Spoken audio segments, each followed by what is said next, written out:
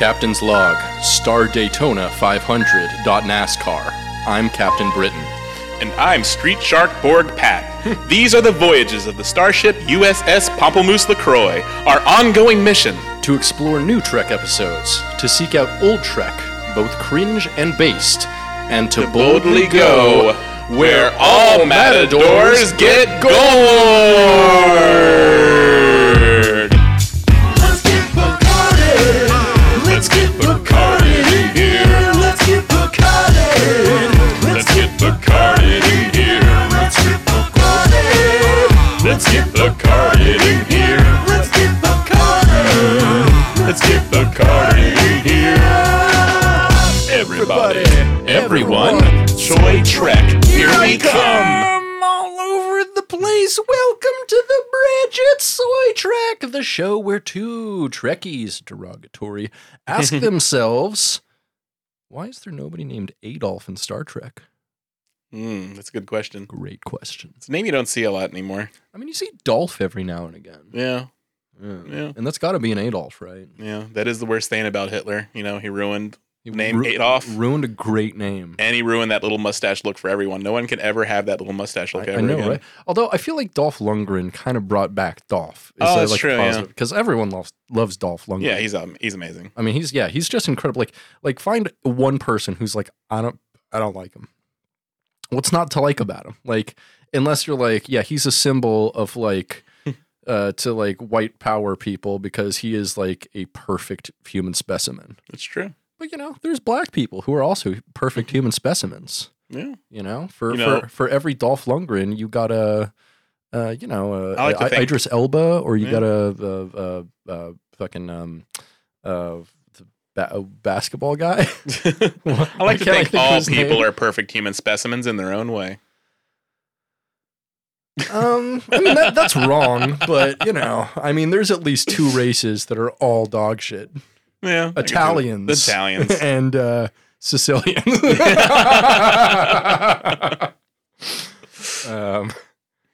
Anyway, today we are going to be watching and reviewing Star Trek Prodigy, Season 1, Episode 12, Let Sleeping Borg Lie.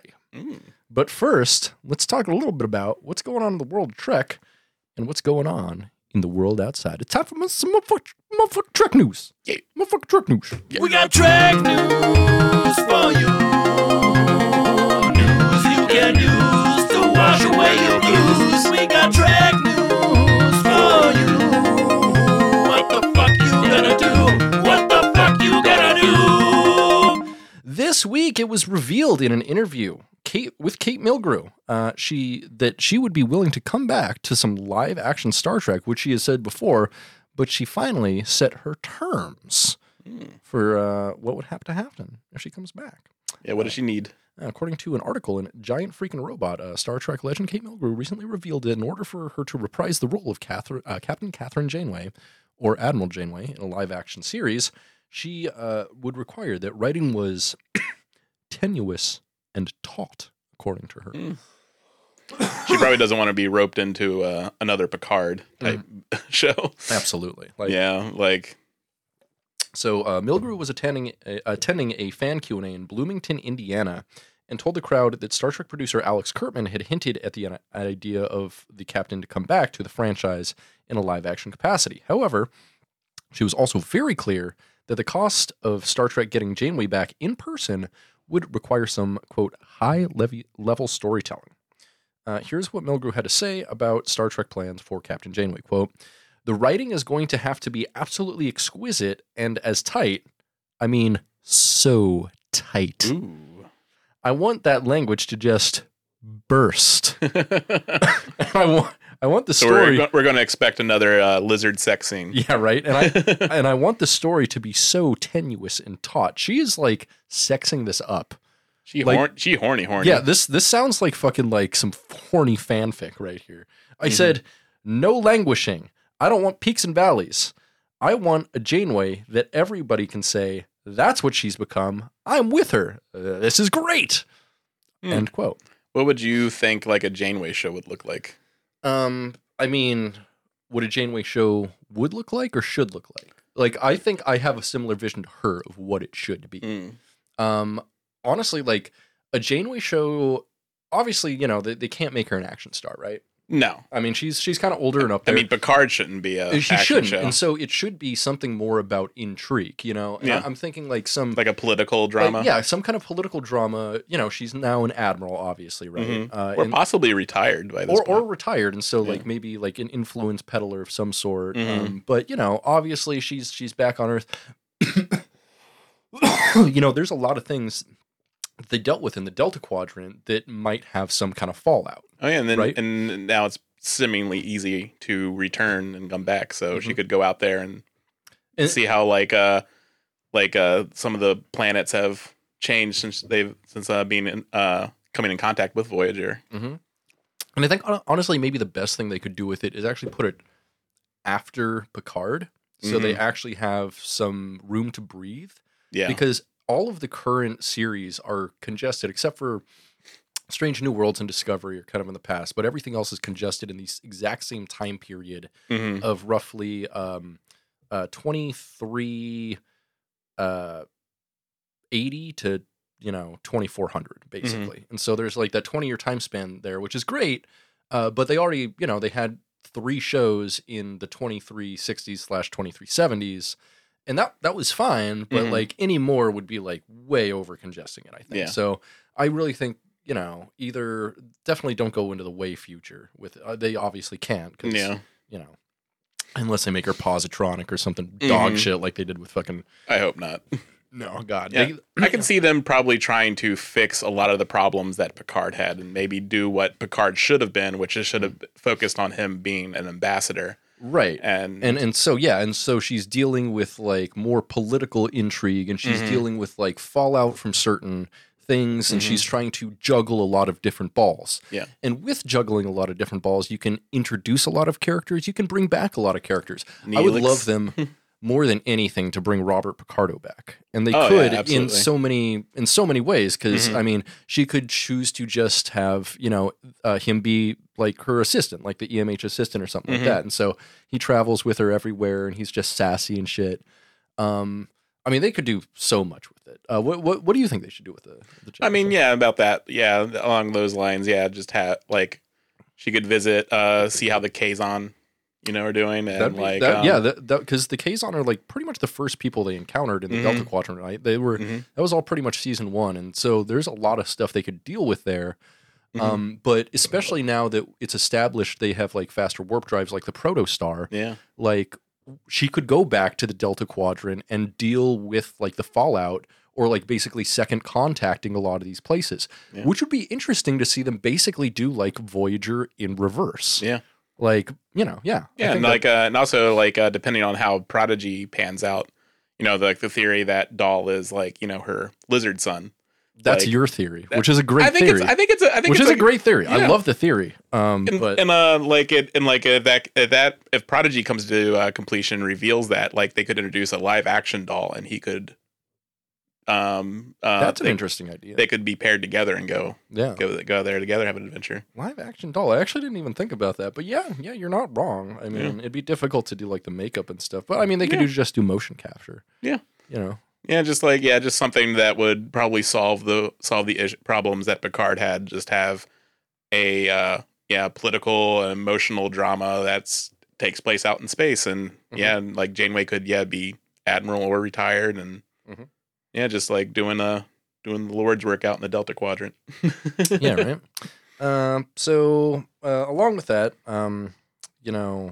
Paramount has also mentioned several other shows that they have in the works at this point that they've more than hinted at, because they only just hinted at the Janeway thing. So that might be way on the back burner, but that'd like bring a lot of classic fans back to it. That maybe even fans that like Picard lost because Picard sucked. And if they did something good with a Janeway franchise, it could really be awesome. But yeah, I mean, she's an interesting character, and she did do a lot of very epic shit down in the Delta Quadrant, and see how the ramifications happen from, her defeating the Borg and all that stuff. True. But I mean, even preceding this, we still have a Section 31 show that they have announced, a Starfleet kind of Academy show that they've announced, a rumored,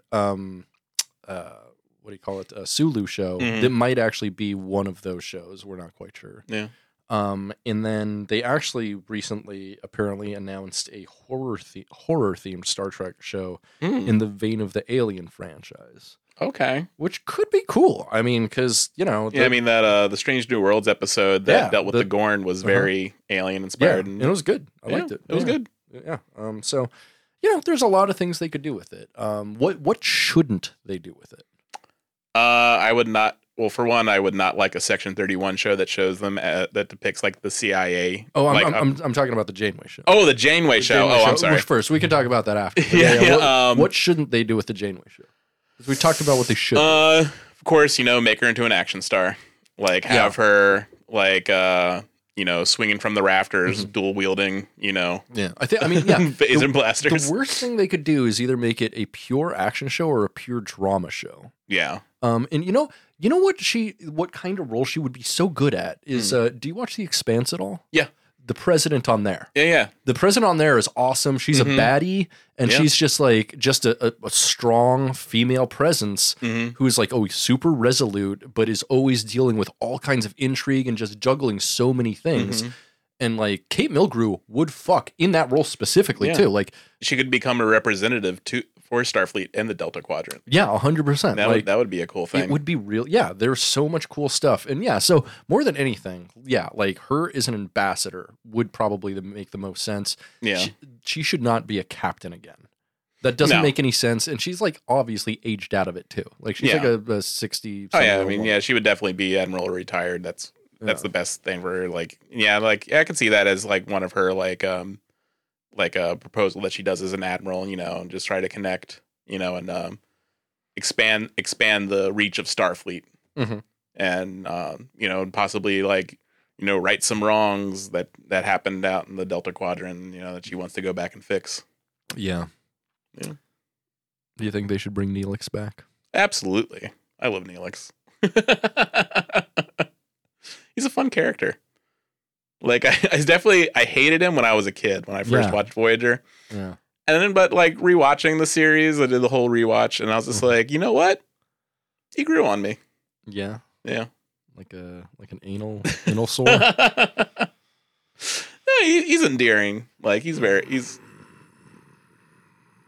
also he's funny.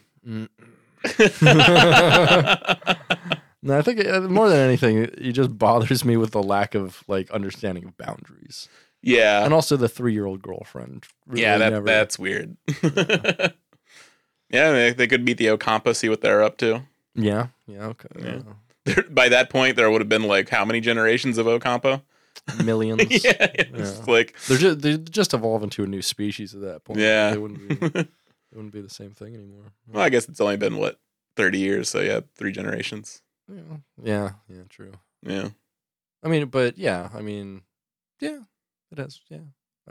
But that's the thing is they could set it basically at any time because you know in canon, I want to say Picard at this point is like 80 years old or something like that. I think he's closer to 100. 90 so he's like older than he is in real life, and so they could make Kate Mulgrew basically any age. Like she's in her 60s, and so they could say she's in her 80s, 90s, whatever. Oh yeah. Starfleet people in the Starfleet have longer lives. Yeah, because they have socialized medicine. Yeah. So,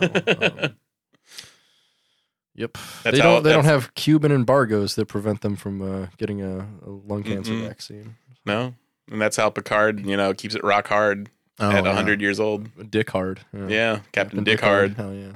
Admiral Dick Hard. But of course, like he also does have a robot dick, so he does have a positronic. So he is fully functional. It can probably spin. Here's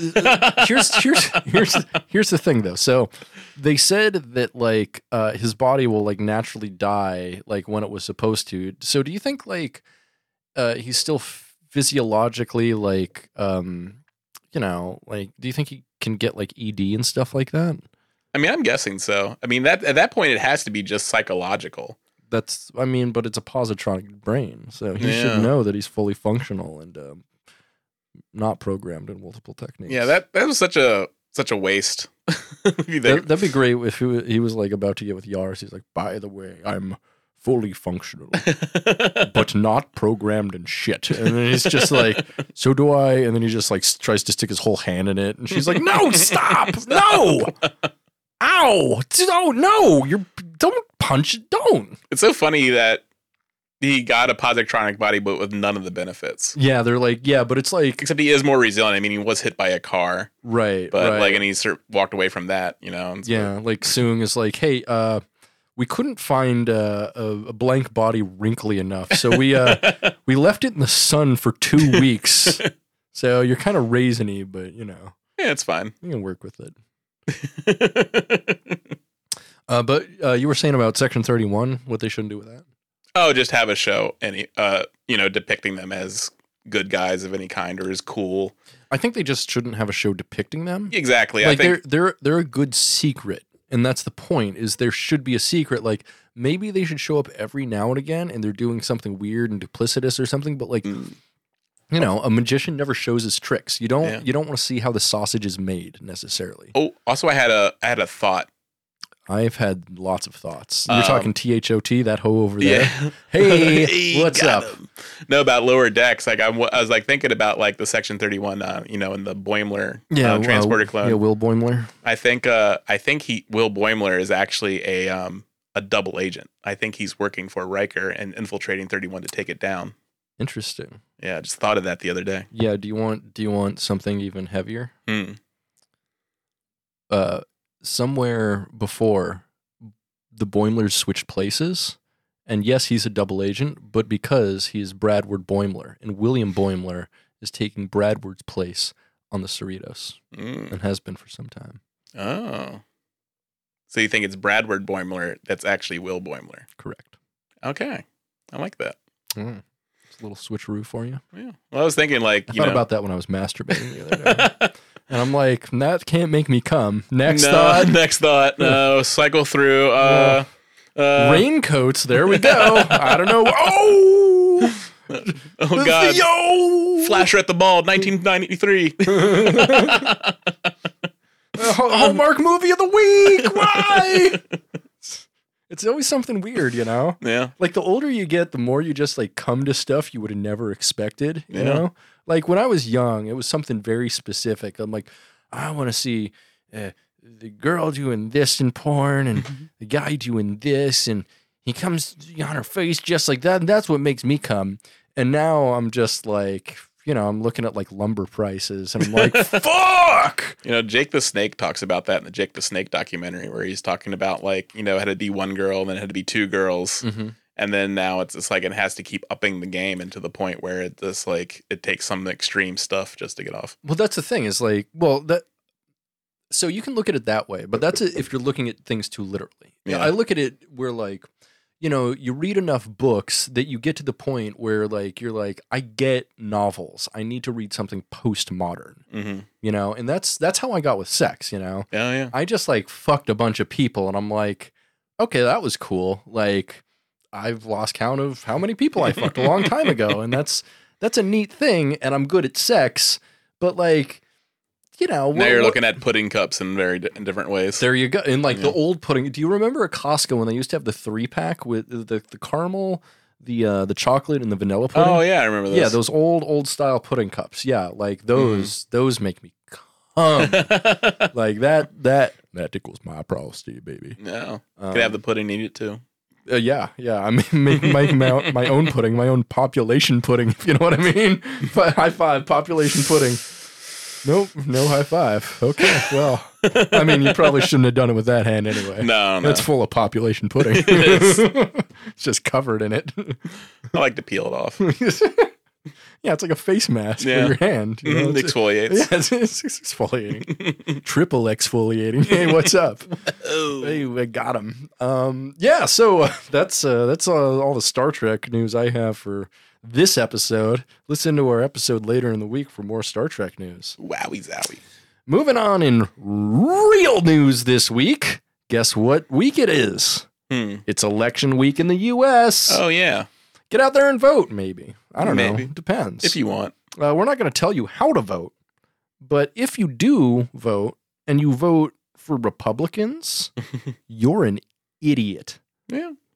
And if you blindly vote down ballot for Democrats, you're also likely a fucking idiot, unless you're living in a deep, deep Republican area, in which I kind of understand that. But yeah, there's Democrats, they suck. Yeah. Republicans suck even more, Yeah. which is crazy because like Democrats are like, they're turning into like a right-wing corporatist party. I know they've been a right-wing corporatist party for a while, but they're like, it's insane to me. It's absolutely insane to me. Yeah, I mean they wanted to take all the the variables out of the choice out of a right. Like the Democrats are kind of the same corporatist party they were 20 years ago, except now, especially because of like Ukraine and Syria and a couple other things, they're like incredibly pro-war. Yes, like even more pro-war than they were when Bush was in office, which is nuts. Yeah. Like at least had that like that element. The Bernies and a couple other people in the Senate and whatever that were like always completely anti-war against Bush, but there's no anti-war party. No, in this country. no, not anymore, and not really any anti-war movement either. So it's just like no. Yeah, I mean, and we have moved away from just it's like you'll literally get shamed now for being anti-war. Like you say like, we shouldn't be fighting a proxy war in Ukraine. People will be like, you don't stand with Ukraine. I'm like, did you listen to the words that just came out of my mouth? Because I didn't say I don't stand with Ukraine. I mean, we should do everything we can to help the Ukrainian people short of giving them weapons. Yeah. Like, and plus because we're blindly giving them weapons. Yeah. And we're giving weapons to some pretty bad or questionable people. Yeah. And stuff like that. And like, we feed them to Israel and but the problem is, I mean, it's a PR problem though. They know if we send American troops, that's going to be a problem because people will be saying, this is another Iraq. We're in a place we shouldn't belong. Even if we send the UN, it's going to be that exact same problem, and that's going to aggravate the war and make Russia maybe start attacking UN targets, which then causes World War III. Yeah, and so like, what do you do? Yeah. Right. I mean, as citizens, like we're basically useless. We're completely fucking powerless. Yeah, completely fucking powerless. Like no matter, and then it's like, what are you gonna do? Vote for a third party? Throw your vote away. It's like because like it's no, and that's the thing is like they're like throwing your vote, giving your vote to a third party is throwing your vote away. I'm like, giving my vote to any party, it's throwing your vote away. Throwing my vote away. I know. Because, I mean, nobody represents my interests that can reasonably get elected to office. Yeah, I mean, I vote third. Like, I don't think I'm getting since I moved. I don't think I'm getting the ballot this time. But I just always vote third party. I mean, it depends. I mean, national elections, yes. Local elections, though, you can actually. I actually have I've something written about this. So, although voting on a national scale is really just choosing which corporate interest you'd like the government to subsidize, you can actually make a real difference by voting in local elections. There are some real good people doing actual work and mutual aid and fucking material praxis out there that should be empowered in a seat of government. And I urge you to find your voting guide. Go online, or hopefully they sent you a voting guide wherever you live, and research your local politics and see if there's anybody worth a fucking damn voting for. Because there are those people out there. They're just like, in, not either of our cities, but in Seattle, Shama Sawan. Yeah. I mean, amazing. She wasn't in, when I lived in Seattle, she wasn't in my district, I think. She was for me once. Yeah. But I was actually registered elsewhere, so I didn't get to vote for it. Yeah. But no, yeah, she's super wonderful. One of the real only elected socialists anywhere. And she like very, very much sticks to her principles. So much so that she donates half of her wages, which is like $160,000 a year. They like pay her a ton of money, but she gives half of her wages to charity. Yeah, and 160,000 in Seattle doesn't go there very far anymore. Yeah. But her husband's like an accountant, and they do just fine for themselves. But yeah. So keep in mind that politicians should be earning your vote. Yes, and this is something that America has lost track of entirely. Yeah, I mean, it's more of like you're being coerced into voting for certain parties, and it's just like, well, if you don't, you're kind of just shamed. But it's just like that's it. Is you get shamed because like before I vote for someone, I want to know what policy they have that materially ameliorates or fixes some kind of problem for me on a societal level or a group of people that is disadvantaged in some way. You know, and I will vote for that. Like if someone says, I can do this for you, people like you, or another, you know, marginalized group, I can do something for them, I will vote for that. And if they follow through on it, I will vote for them again based on that. But, you know, it's all lies for the most part. And if you look at any national politician, basically all of them are trying to sell you something that will not improve your life, but will enrich some other people. Yeah. And so you need to ask, like, who are their donors and how will their policies enrich these people? I mean, if you look at like most of the Seattle ones were always just like pro property. Yeah. Like rates and stuff. That's the thing. Like developers. On a national scale, if you hear a politician saying, yeah, I am pro, you know, sending Ukraine weapons and giving them lethal aid and shit. Which all of them all are. of them are. That's them telling you, that's them basically admitting to you, I am pro-war and pro-weapons, and I am supported by the weapons industry, Raytheon, Boeing. Like, these are some of the, you know... And Boeing is in Seattle. Boeing is in Seattle, and they give a ton of money to Seattle politicians and national politicians. They are a huge giver to everybody. And people are like, oh, they make airplanes. That's not what they make most of their money on. Yeah. That is not. The missiles make them a lot more fucking money. If they could stop making airplanes, they probably would. Yeah. They probably just leave that to like fucking Airbus and shit because, you know, they make a much higher margin and they don't have to worry about their missiles failing because if they miss, if they don't explode and they're a dud, too bad, you got another one. If an airplane is a dud, that's a big PR problem. Yeah. And so, you know, it's all fucked up. This is the first time I haven't been in Seattle in a long time, so I'm not even sure who I'm voting for. Well, I'm not even sure if I'm getting the ballot. I mean, you look into it, and if not, see if you can. Some places, at least Seattle, let you register until like the last week for a while. Yeah, I'm in Tacoma now, so so who knows? They're a little more conservative down there, which isn't bad. I mean, they're a little more working class conservative, which is fine-ish, you know. But some of the other conservative stuff seeps into that. Yeah, is that Kitsap County? Is that right? No, Pierce. Pierce, that's right. Yeah, Pierce, Kitsap, that whole area is a little redder. Yeah. Oh yeah, I mean, I lived in Bremerton. Ooh, yeah, holy shit. Well, I mean, yeah, that's like a military town, though. Yeah, it's always going to be. And there was lots of Nazis there. Oh, I bet. So consider. So harm reduction is good, and a lot of people consider harm reduction when it comes to voting, and that's fine. But consider that on a national scale, most likely whoever you're voting for isn't going to be doing any real harm reduction. They're just going to be shifting it in a different way. No, I mean they know the lingo. They know like the language that they can use to posit themselves as harm reduction. Right. And there's a lot of like speech they adopt, like oh, I believe in respecting, blah blah blah blah blah blah blah. But it's just like then they go and just like when it comes to their actual policies, then they're like, more private prisons and shit. Yeah, like more that. Private prisons.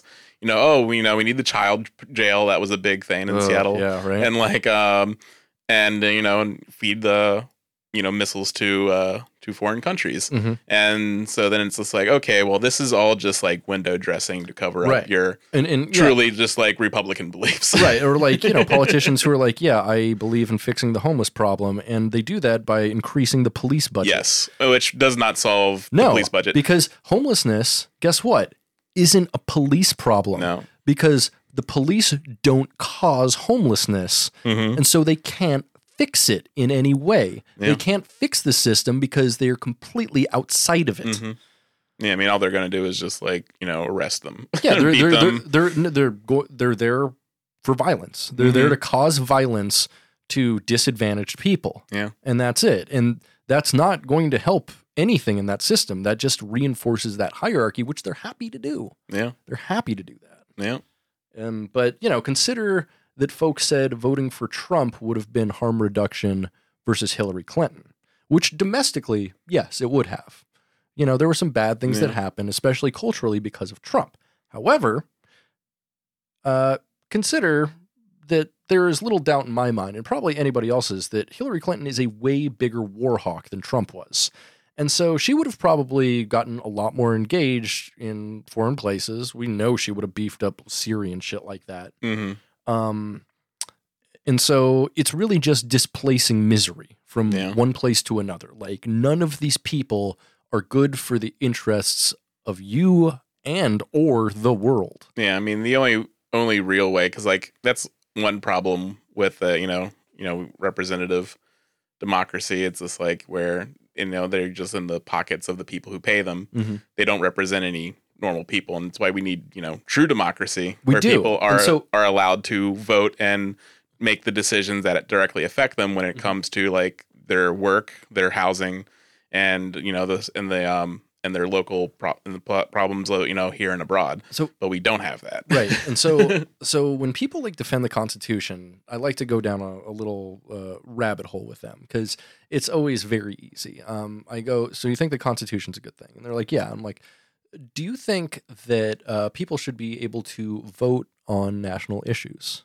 Do you think you have any kind of say in national issues? And they're like, I mean, I guess I vote for, politicians. Like, when was the last time any of them actually like followed through on their entire campaign platform? Mm-hmm. Like, oh, never. And also something happens at the at the beginning of their term, and they do something you don't agree with. Mm-hmm. You've got to wait 4 years, and right. And also the thing too is like, it's because of the electoral college system, democracy doesn't actually work because a majority of the country can vote for an interest, and it can still be overridden by our dumb system. Yeah. Oh yeah. And that's why like, a lot of, if you do live in major cities, a lot of your votes are considered useless. Oh, they are. Which is why I say large local. Large swaths of voting of empty land have more power. Right. And because like, this country was founded on by wealthy landowners who initially like only allowed voting by wealthy landowners. Yeah. And so like, and we still have that today. Like, that's still the votes that really count are the people who own property, who own land, because they're the ones who are directly influencing the politics. Like, no common people get to really make that decision, except, you can argue on local level. Like, there are things you can vote for, and vote against, child jail being one. It's just like, jail. And, shit like that. It's like, can make those decisions, but more or less, I don't know. I'm sort of like voter despondent. yeah. But go out. If you do, like, I fully encourage. If that it is like the one little thing that they give us to do, whether it's like pointless or not. But it's always good to try. Yeah, it's always good to always express. Use what political power you have.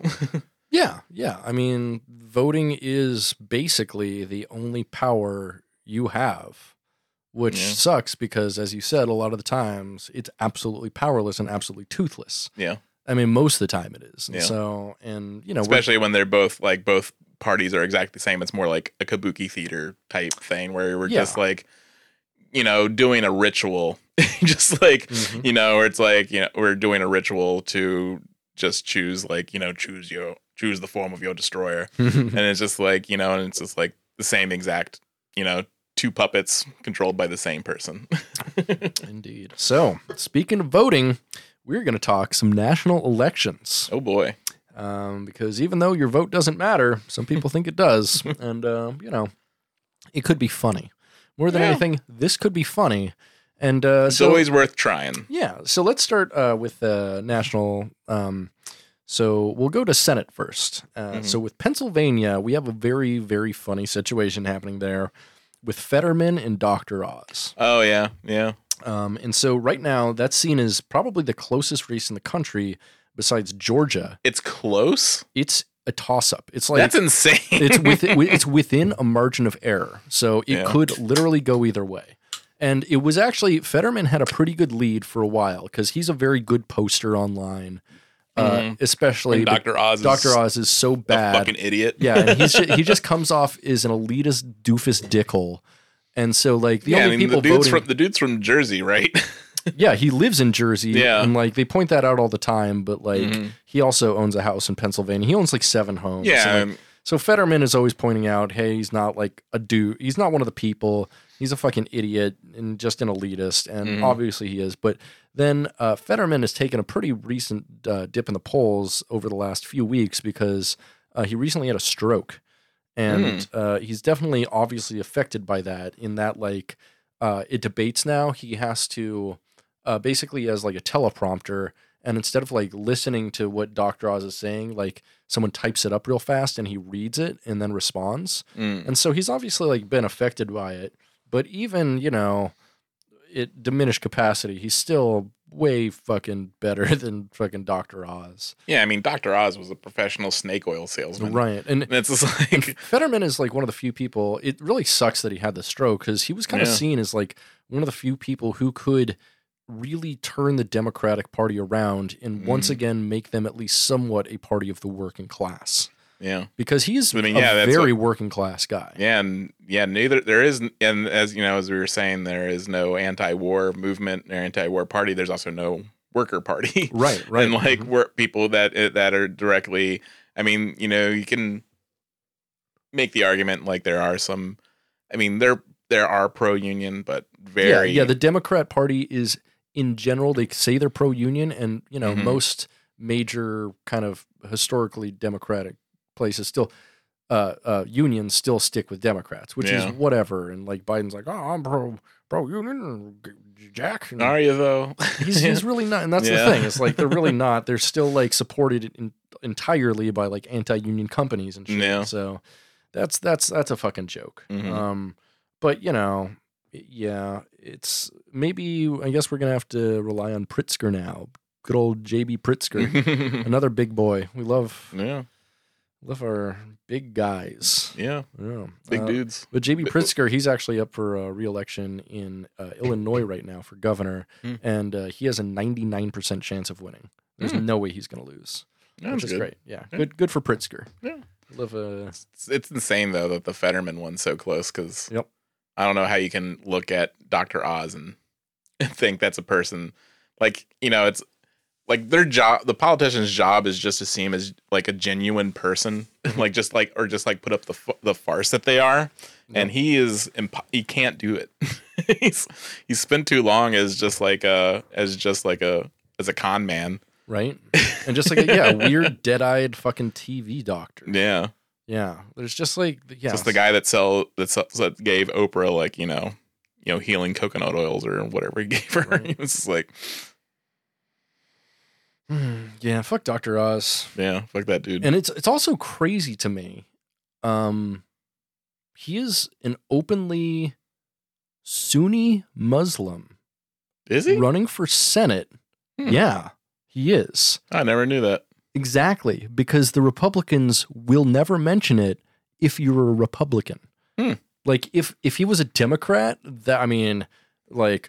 Mehmet Hussein Oz, dun dun dun. Like, they would be playing so many fucking commercials about that. Like, they would be eating that up. And it's crazy that, like, in this day and age, that can happen just because basically someone is endorsed by Donald Trump. Yeah, I do feel like the using like Muslims as the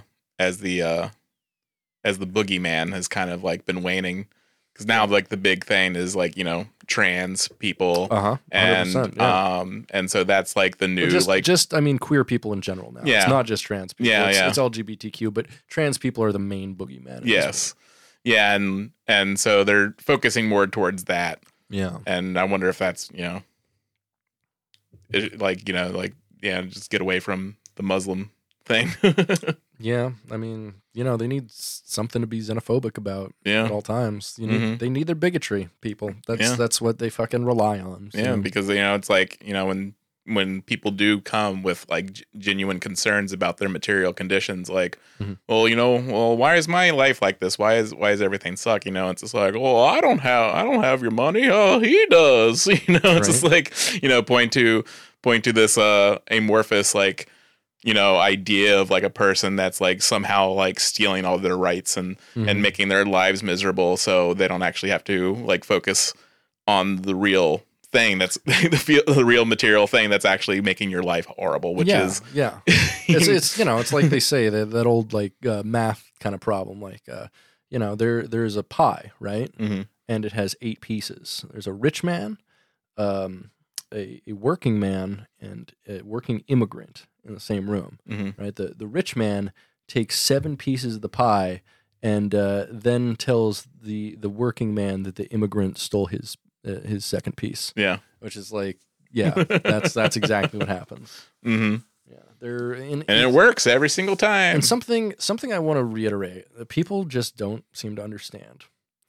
Whoever you work for, your boss, whatever you work for, if you're working for someone else, they will take during your lifetime 2/3 of the value you produce. Yep. If you produce $60 worth of value an hour, they will only pay you maximum $20 an hour. Mm-hmm. And that is the reality of the world that we live in. Yeah. That money goes into their pockets and it goes into their bank accounts. And you're like, well, they can't have that much money. Yeah, they can. They're hoarding it. You have no idea how much money is hoarded, not just by corporations. Mm-hmm. Like, we're seeing corporations now that have trillions of dollars in a bank account. Yeah. Which is insane. They literally have no idea what to do with that much money. Like, if they became like, if all of their factories blew up tomorrow, they could just sit on that money and be a company fully operating for the next 100 years. Yeah. And it's wild. Like I did the math a while ago, and Apple had enough money at that point, this was a few years ago, to give every single one of their employees worldwide $1.2 million, and they'd still have money in the bank. Yeah. They just hoarded that money. Yeah. From they stole an average of $1.2 million per capita from their employees. Mm-hmm. Yeah. That's an insane amount of wealth. Yeah. To steal from one person, to extract from them. And it's not, it's not stuff that's, generally reported on, and that's why bigotry is such a big component of capitalism, because it needs it to survive. Because if there was a unified working class that all were, aligned, not necessarily have to be culturally aligned, but just politically aligned, they would be devastating to these people that are just flat out robbing us. And it's just facts. and that's why, all this money, and that's why it's good that they want to have make sure people can say slurs, make sure that, that they're outlawing, trans people to exist, and shit like that. It's just it's all part of their plan. We're all fighting over these things that we shouldn't be fighting over. We should be, hand in hand, but Indeed. Nope. Fucking sucks, man. Next, we got Nevada, where incumbent Democrat Catherine Cortez Masto is up against Republican Adam Paul Nexall, and that one is neck and neck, apparently. I don't know much about either of these people. What state is it again? Nevada. Oh, Nevada. Yeah, Nevada already has one Democratic senator, so this will give them 2 Democratic senators. And they've had 2 Democratic senators, and that it'd be great to keep that, just because the Senate, they're in charge of fucking Supreme Court judges. Yeah, and that's the only thing the Senate's really good for. Other than that, they're just gonna throw money at corporations, upward transfers of wealth. Really more. That's what they're good for. But this, at least, the Supreme Court fucking sucks.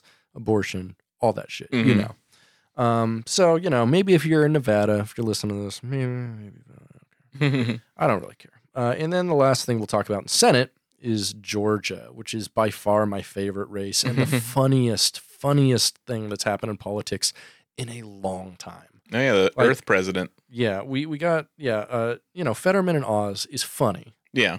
But Georgia has Reverend Warnock, the Democrat incumbent, going up against Herschel Walker, a former football player. Oh yeah. Who has CTE and is just the goofiest motherfucker alive. Yeah.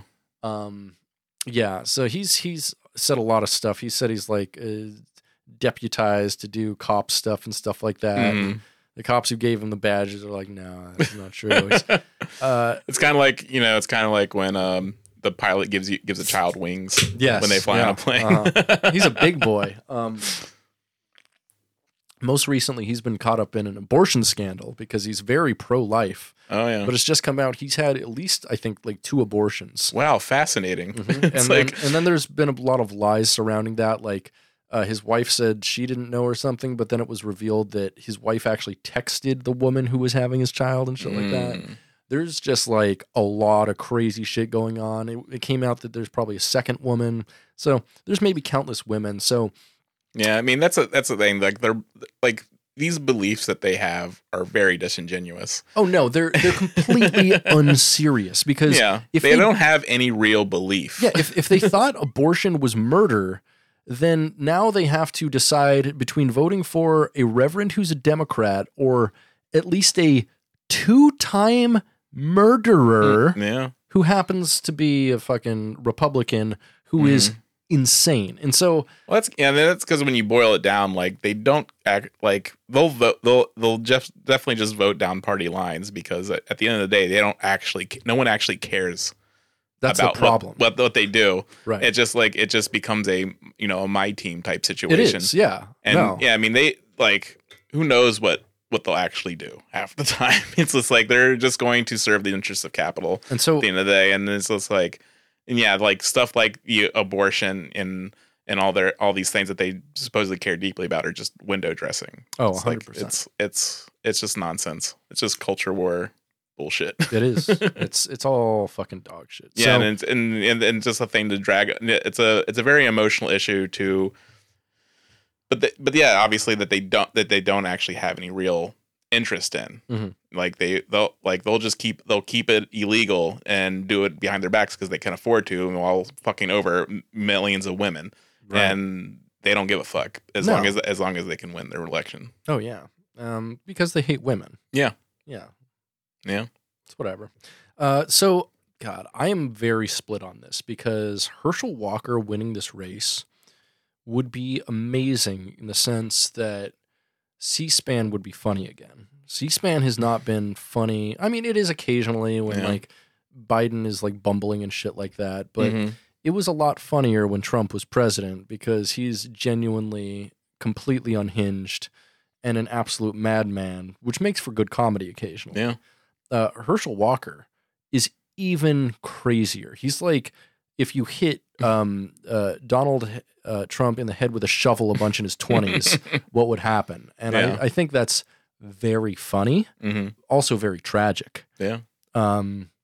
So I don't know.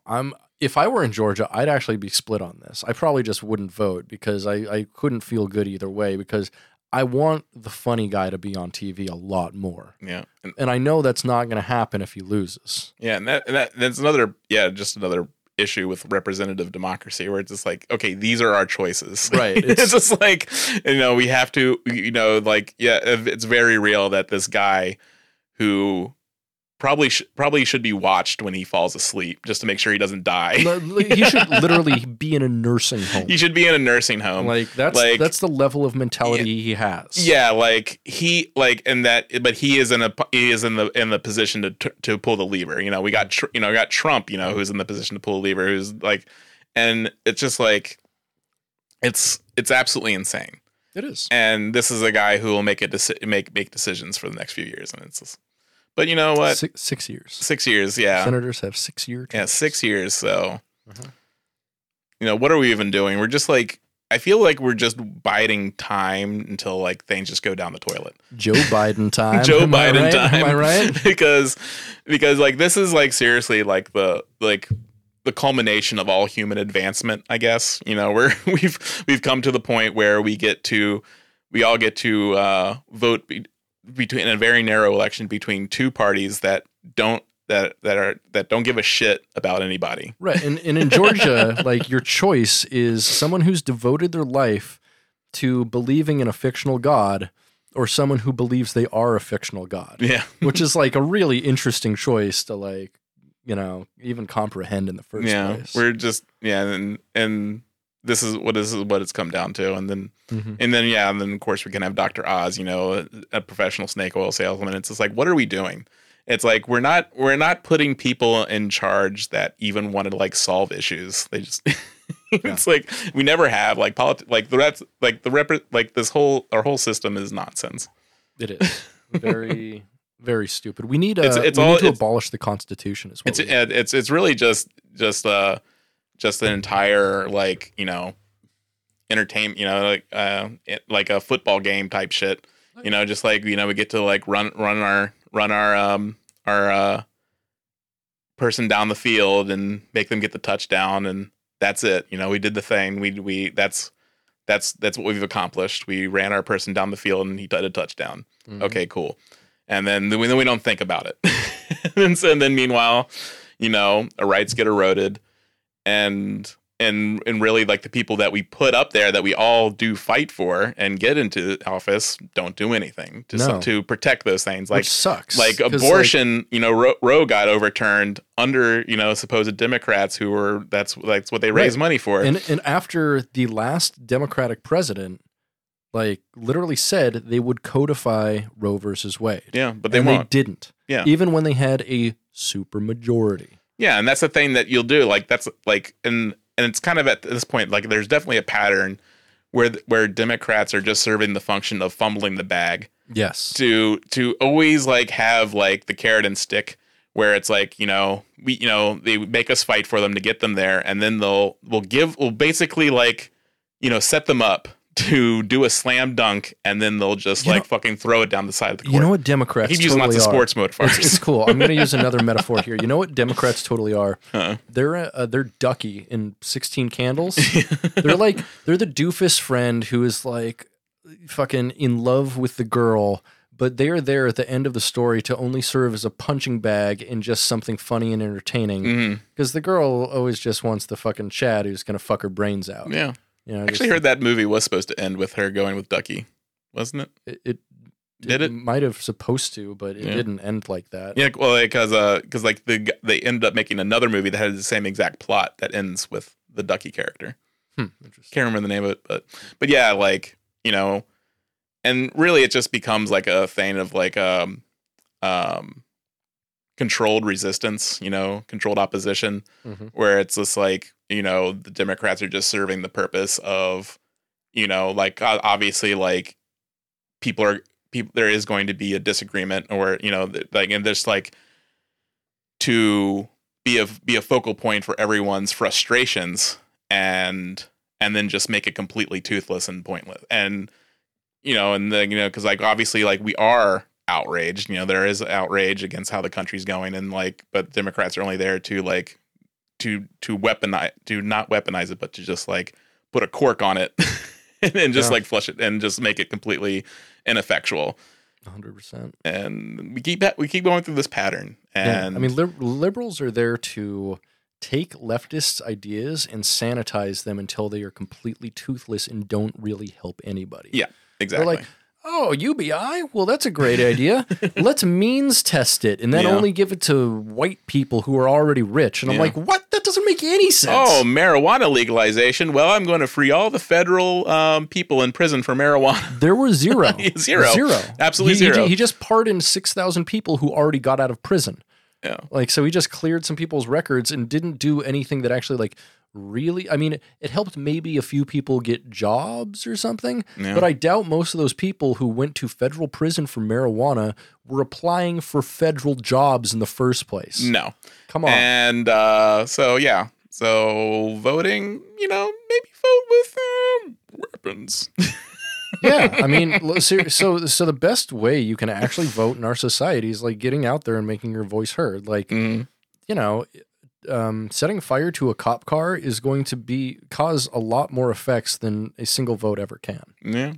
Throwing a, going online and finding all the, what do they call them? Like employment rights lawyers, something. All the lawyers who are anti-union, just like an anti-union lawyer, and like look in your city. Go ahead and find their offices. I'm not telling you to do this, but if you did find their offices and throw a threatening labeled brick through their window, that's going to actually affect the world a lot more and do a lot more material change than, just voting for a Democratic senator ever can. Yeah. No matter where you are. Yeah. Like, but that's the way the thing is. Like, and I do feel it's going to get worse It always gets worse before it gets better, yeah, and it's never getting better. Yeah, but we'll see how these midterms come out. Like, I don't have any faith in Democrats' ability to win or their ability to want to win. No, they or love losing. to want to do anything after they win. Correct. Yeah, it's crazy to me that fucking screen cap from The Simpsons from like 30 years ago is still relevant. It's what Democratic Party, we can't win or we can't legislate and we hate winning, and then the Republican Party was what, like, we hate everyone. We hate everyone. We're evil or something. Yeah. Like that. Yeah. And it's right. That's nothing's changed, like, fundamentally for a long ass time, which fucking sucks. I had some more here to talk about elections, but we've been talking about politics enough. I think it's time to actually get into the meat of the podcast. Oh yeah, Star Trek. We do talk about Star Trek every now and again, but so we had some new Star Trek this week, and That's that true. was Star Trek Prodigy. So you wanna get right into that Prodigy hole, baby? Hells yeah. Let's do it. Nothing but a Prodigy thing, baby. Just two dumb assholes talking crazy. Soy Trek is a podcast that pays, man. Hey, Cap, so please don't try to mace, man.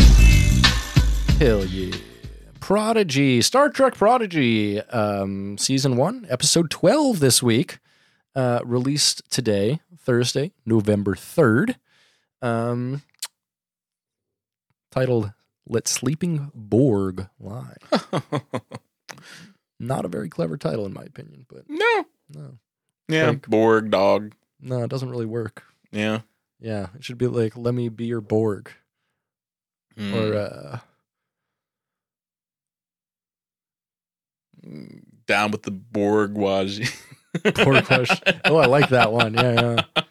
I never thought about that. So this one was written by, here's a name, Deandra Pendleton Thompson. What the fuck? That is so many syllables. Yeah, it's that is wild. way too many. Deandra Pendleton Thompson, in her 4th episode of the series, she's also credited with writing First Contact, the episode, and Yeah. At first I thought you meant the movie. no, and then both parts of A Mortal Star, the 2-part episode. Oh, okay, cool. And this one was directed by Olga Olnova and Sung Shin. This is Sung Shin's 5th episode co-directing the series.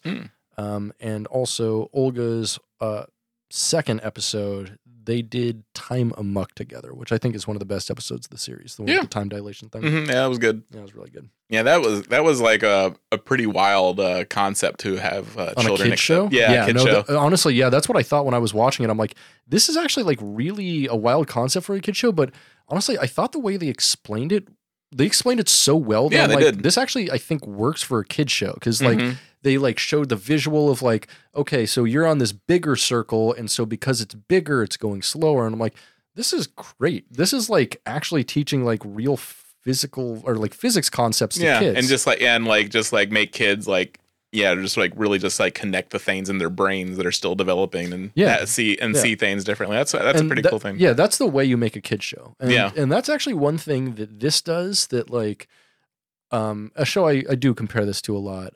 Clone Wars, the Dave Filoni one. Oh, I didn't watch it. Genny Duranovsky one, but the 3D one. It's great actually. It's one of the best things, and it's the reason Dave Filoni is the guy who's like been the co-showrunner of like all of the Star Wars shows, and so he's like he actually knows what he's fucking doing, obviously, in the Star Wars universe more than like anybody else, basically, especially JJ fucking Abrams. But yeah, so I compare the show to that a lot, but I think this in a way is better than Clone Wars. Clone Wars I think is better on a storytelling aspect, but also they had like 5 seasons or something. They had a bunch of seasons, so they had a lot. Yeah, of time they had a little more time to marinate. Yeah, and they also working. Well, I guess they also had characters they were playing with, because the show centers around Obi-Wan and Anakin, and so and like Yoda and a bunch of who have like had a whole thing relationship for 3 movies. So. Exactly. And so. Which I've only seen the first one of this. That's right. We've talked about that. So, and I think we talked about it on the cast before, and I think I promised that we are going to do watch and reviews of all 3 of the Star Wars prequels. Yeah, I remember seeing the episode 1. I was like, "What is this bullshit? I hate it." And I refused to watch the other 2 films. Episode 2, dude. It's actually, it was. You can't refuse because we're going to do it. It was funny though. My friend bought my ticket to go see the 3rd one. Yeah. I hadn't seen the 2nd one, so we went. And then when R2-D2 started flying around with a flamethrower, I was just like, "I'm done," and like walked out of the theater. God, you were. No offense, but you are so weak. You have such a weak internal concept. You have no idea the bullshit I've seen. I've never walked out of a movie. It was so bad. I mean, I did sit through Murder by Numbers. That was an awful movie. I don't even know. I sat through that. Like everyone else in the theater had walked out, and I sat through that movie. But also the girl I was dating at the time, she was just like, "This fucking sucks. Let's leave." I'm like, "Yeah, I can agree with that." So anyway, back to Prodigy. We open, and Gwyn is speaking to her father, the Diviner, on the mining asteroid they were previously on in the beginning of the series. It's daytime, and Gwyn is asking him what kind of weapon he put on the protostar. He explains that just as the Federation brought on the civil war of their people, so shall they bring the destruction of the Federation. The weapon, when it comes in contact to the Starfleet, with a Starfleet vessel, he says, will release a signal that corrupts. Suddenly, Dahl comments on the way the Diviner speaks, letting us know this is a holodeck replay and not a flashback. The rest of the Protostar's crew is also there, and tell Dahl to stop as the simulation continues.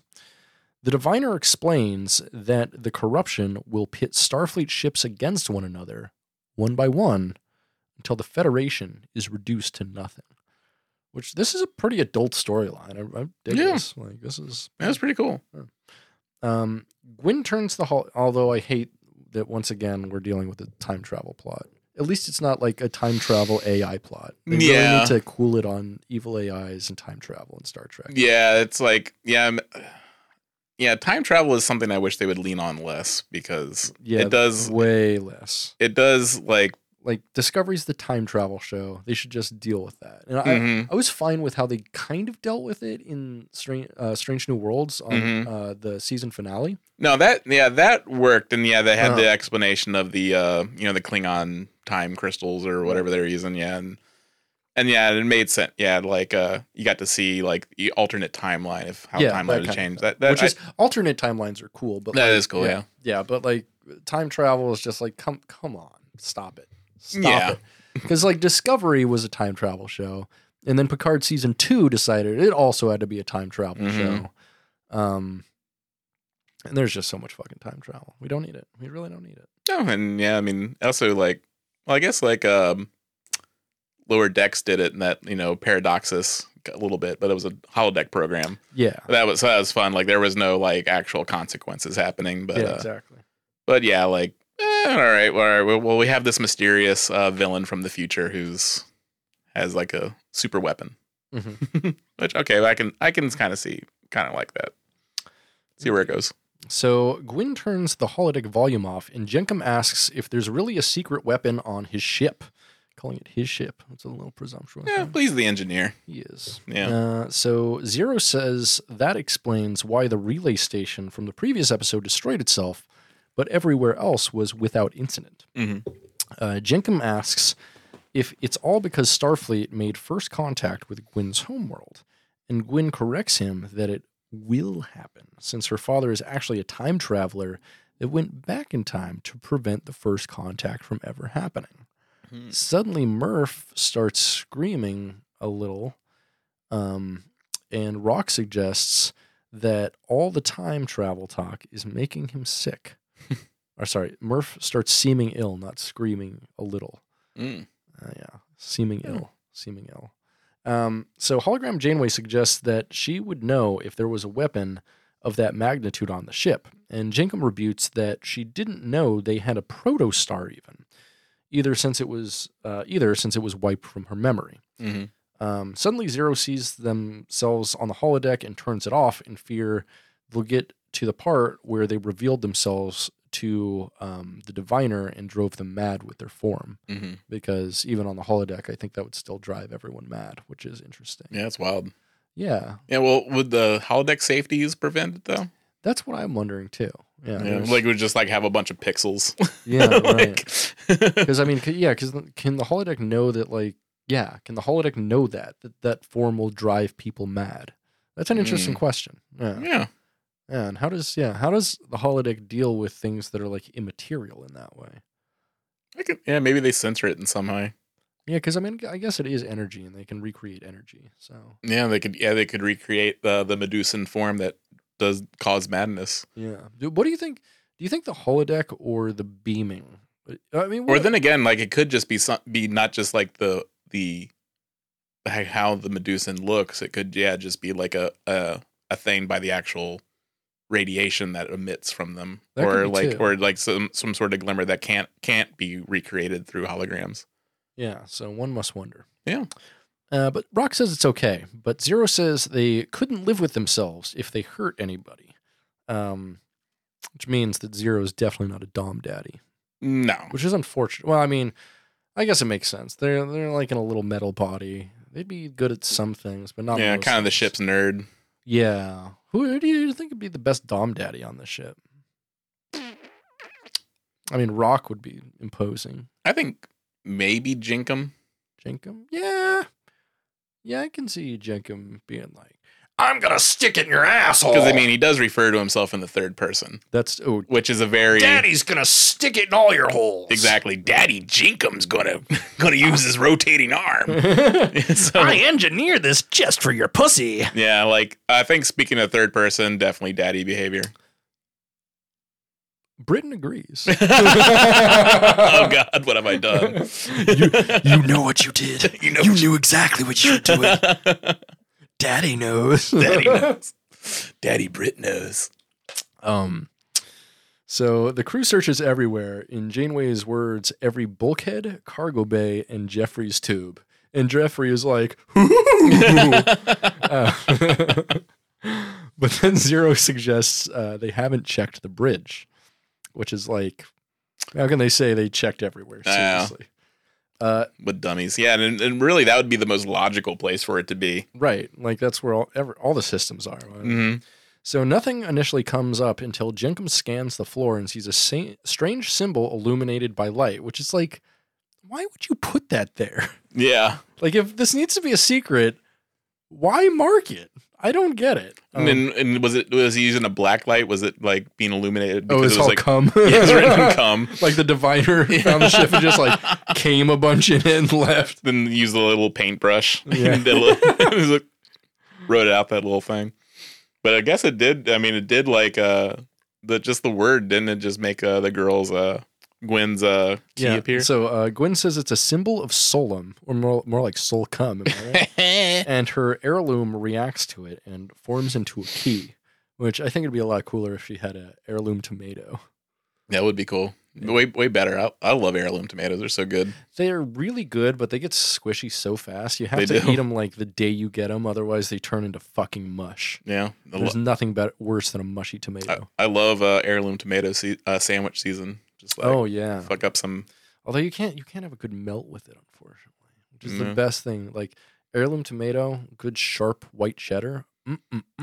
Stick it in my butthole. Stick it in my butthole. So Gwen says it's a symbol of Solum, and her heirloom reacts to it and forms an heirloom tomato. She sticks it in her butt, and the dick opens into a subdick. Hells yeah. No, she sticks it into the symbol, and the deck opens into a subdeck, revealing a hidden level that hologram Janeway has no record of. The daddy dungeon. Jenkum's like, you found my dungeon! As they enter, Rock asks what the strange humming is. You know what I mean? Oh, yeah. And Janeway's like, oh, shit. I left that on. Just like little dildos like vibrating across the deck. Doll, stop playing with a vibrating butt plug app. So Rock asks what the strange humming is, and suddenly the crew beholds a glowing black and red discus that, as a goth, I thought was really cool looking. It was moving and reacting as though it's alive. Jenkum says they need to make it not alive, which was a pretty fun line. And Rock suggests they throw it out an airlock. But Zero says, then somebody else may use it. I guess that makes sense. Yeah. At this point, they should have maybe talked about transporting it into the middle of a planet. I was just thinking that. There's so many, or like into a sun or something. Transport it into a fucking sun. Transport it into solid rock. Yeah, there are places you could hide it that no one would ever think or want to look. Yeah, in the middle of a sun. Who's going to get it in the sun? Mm-hmm. Nobody. Yeah, put it in somewhere that no one ever goes, like Odo's butthole. Mm-hmm. No one's ever seen Odo's butthole. No. Even Kira insists on pegging him, and he's like, "I'll make another hole for you."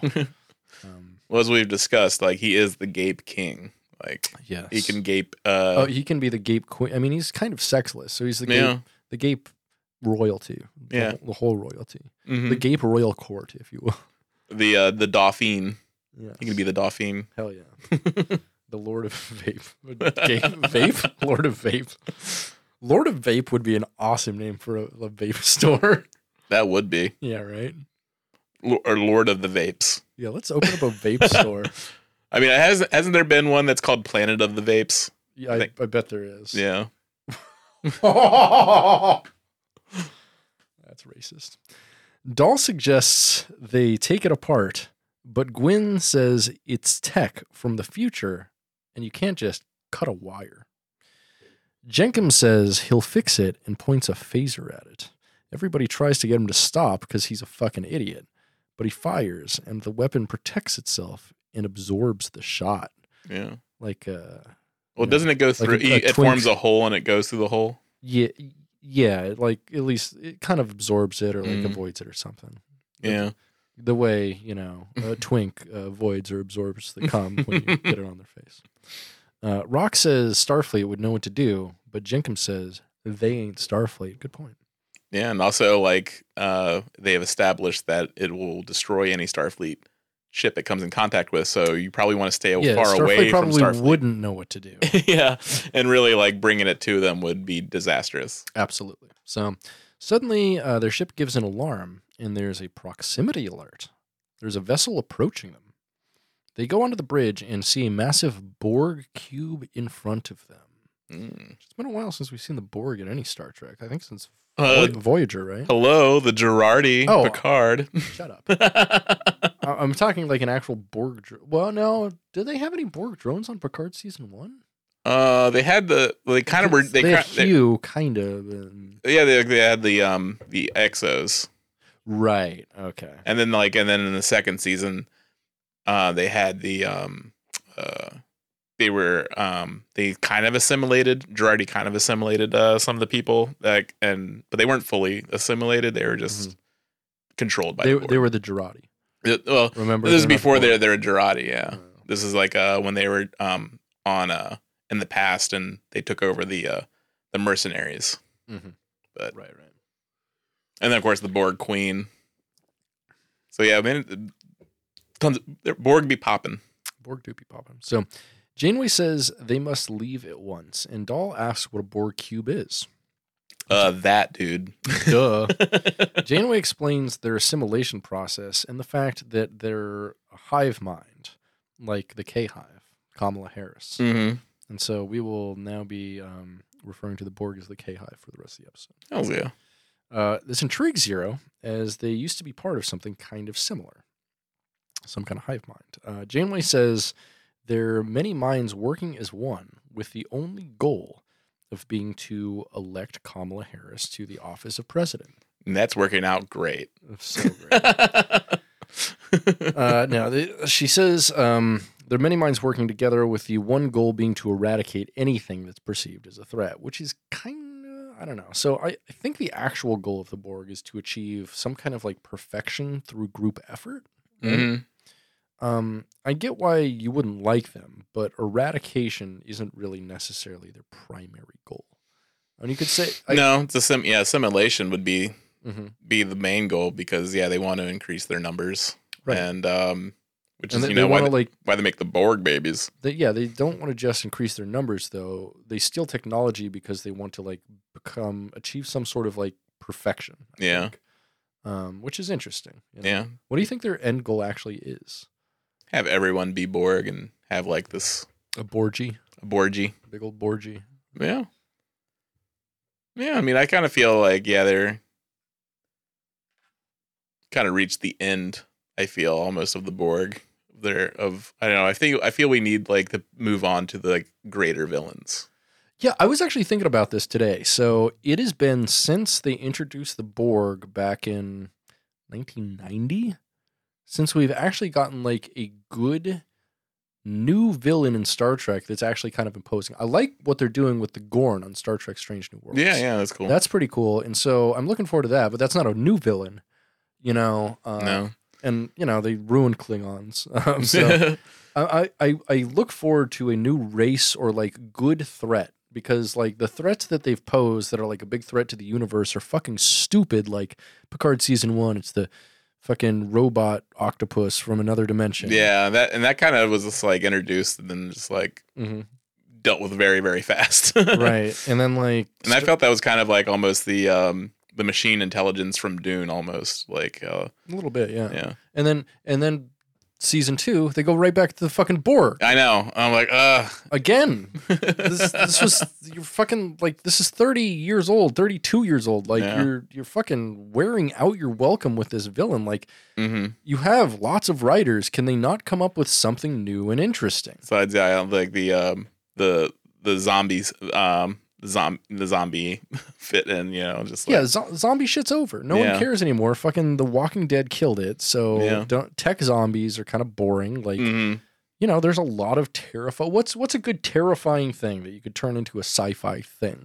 I mean, I was interested in like Voyager had the species 847 That was cool and like very interesting. Like because like and that's another thing they could do is like the more extra dimensional shit. So something that I think would be really cool is like something coming from a higher dimension, something they literally can't understand. And so like, as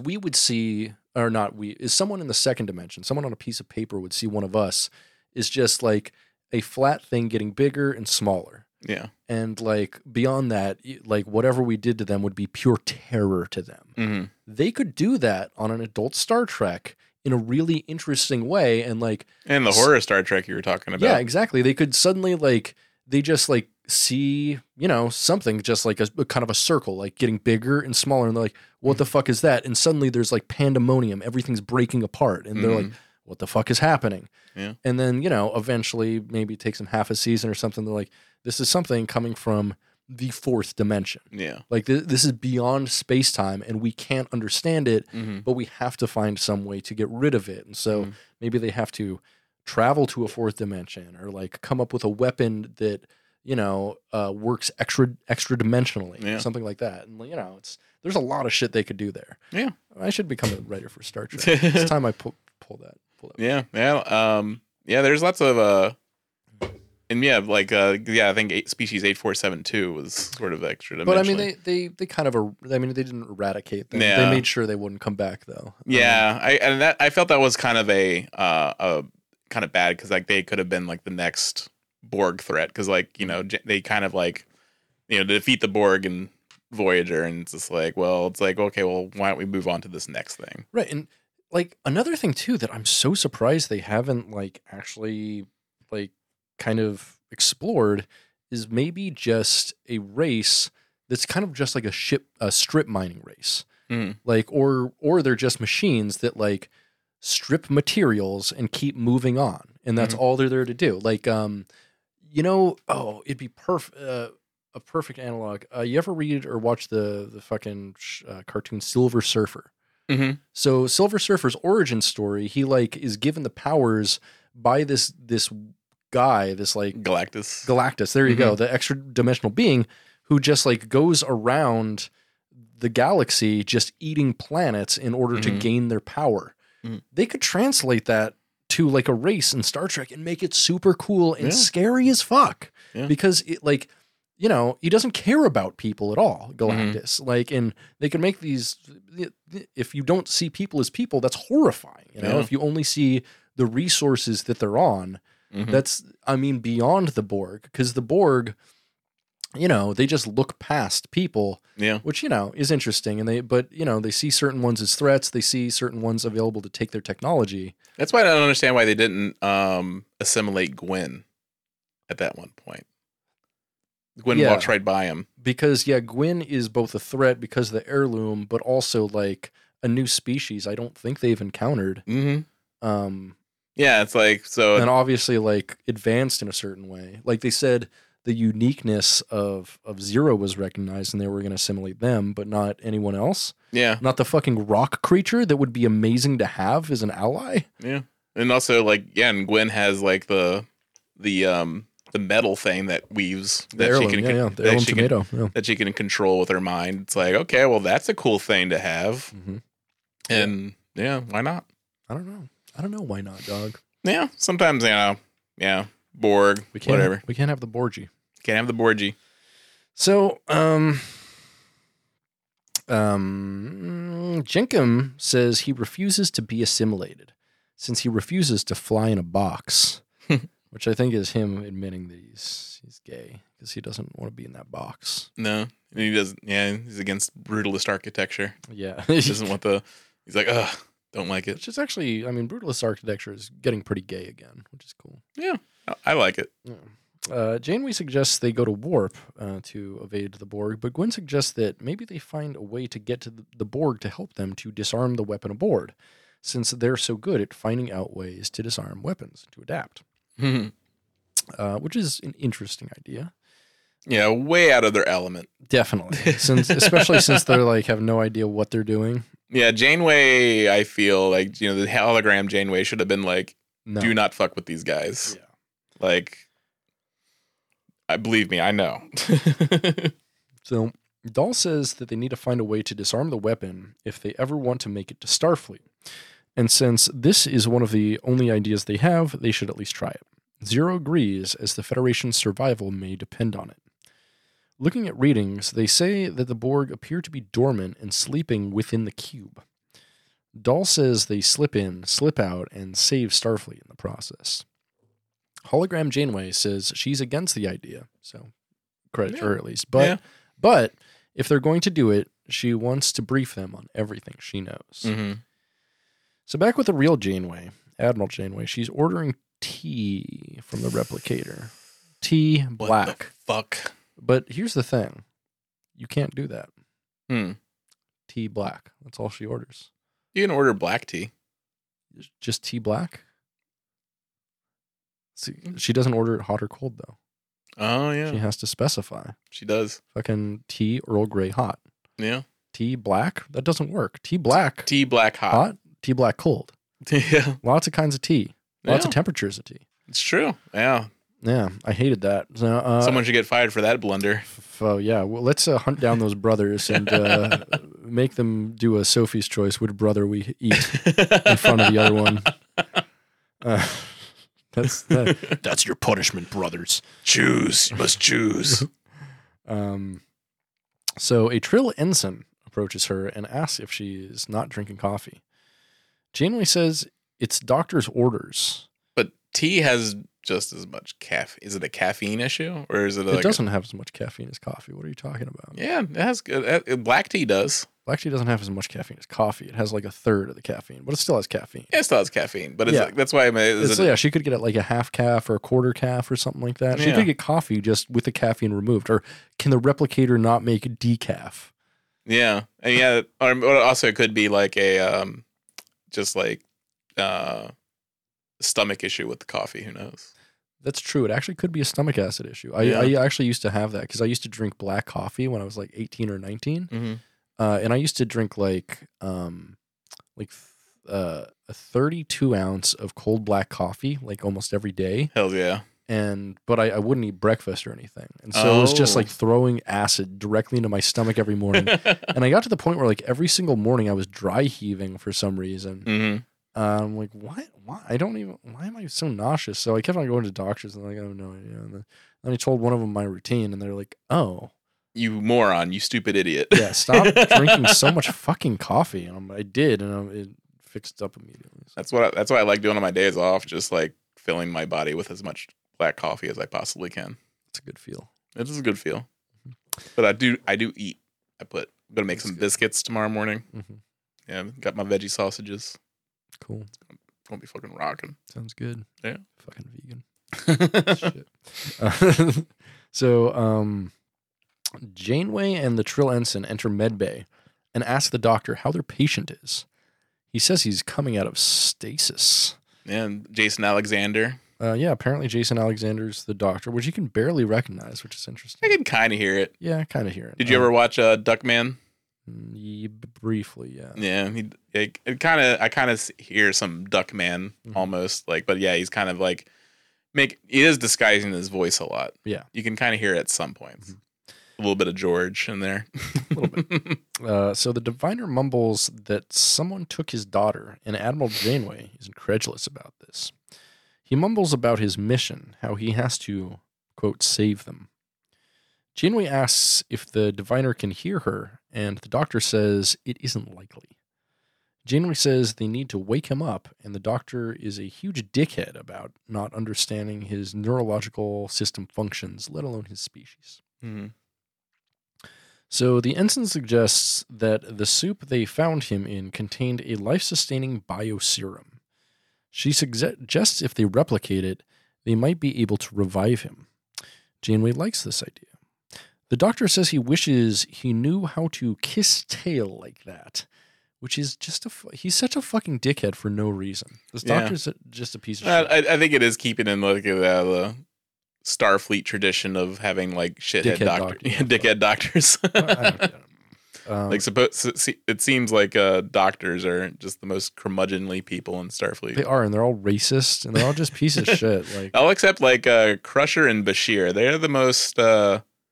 Yeah, they're the great. nice. They're great. Oh, and Phlox too. And Phlox. Yeah. Phlox of course. Yeah. Phlox is like he's one of my favorite doctors. I mean, he rules. EMH too. Yeah, EMH. Well, EMH is curmudgeonly though. Oh yeah, he is. You're right. Yeah. He loves complaining. I do love EMH, but yeah, Dr. Phlox is endlessly positive and also just like encourages people to fuck his wife and eats pussy like a champion. Yeah, exactly. We love Dr. Phlox. Yeah, fucking Phlox. Be like Phlox. Yeah, like he's something to live by there. So. And fuck like Phlox, too, more importantly. Mm-hmm. So Janeway asks how long to their next destination, and it's a few hours. Janeway orders the doctor to explore the serum idea and says the sooner he recovers, the sooner they'll have answers. Mm. The Protostar, back with the Protostar, flies into the Borg cube, and hologram Janeway ruminates on how the Borg cube seems to have gone dark for a reason. A neurolytic pathogen disabled the Borg's nanoprobes and shut down their drones. So going in is risky, but still doable. And I kind of wondered if this was maybe like the same thing that the disease or whatever that Janeway released on them in season 7 of Voyager. But obviously it's not because they like come out of stasis pretty easy. Yeah, and I also feel like at that point, like, hologram Janeway would have also been programmed with that knowledge. True. Very true. So hologram Janeway tells the crew to act harmless in order to be ignored by the Borg. The crew enters the Borg cube, and Rock finds it spooky. But Jenkum says it's an engineer's dream and begins noticing all the tech, which is whatever. As he's hugging a console, Gwen tells him to look up, and it's none other than a sleeping Borg. Sleeping Borg. Zero says they wouldn't want to be here when they wake up, and the camera pans around to show us a ton of Borg drones in their regeneration chambers asleep. And they decide to keep moving. Mm-hmm. Zero says the cube contains knowledge of 1,000 assimilated worlds, and they need to find the vinculum to access it, which I think is a part of the vagina, isn't it? Probably. Or like I was thinking the speculum. That's the thing that used during vinculum. Yeah. Or maybe that's something. I think the vinculum is what you use to gape. Mm. Yeah. We'll just say that. That sounds Yeah. So they come to a dead end that seems to lead upward to the nerve center, but there's no sort of turbo lift or stairs to get there, which is weird to me. Yeah, it's odd. But then again, maybe the Borg are smart and they just beam around the ship like they probably should. Yeah, makes sense.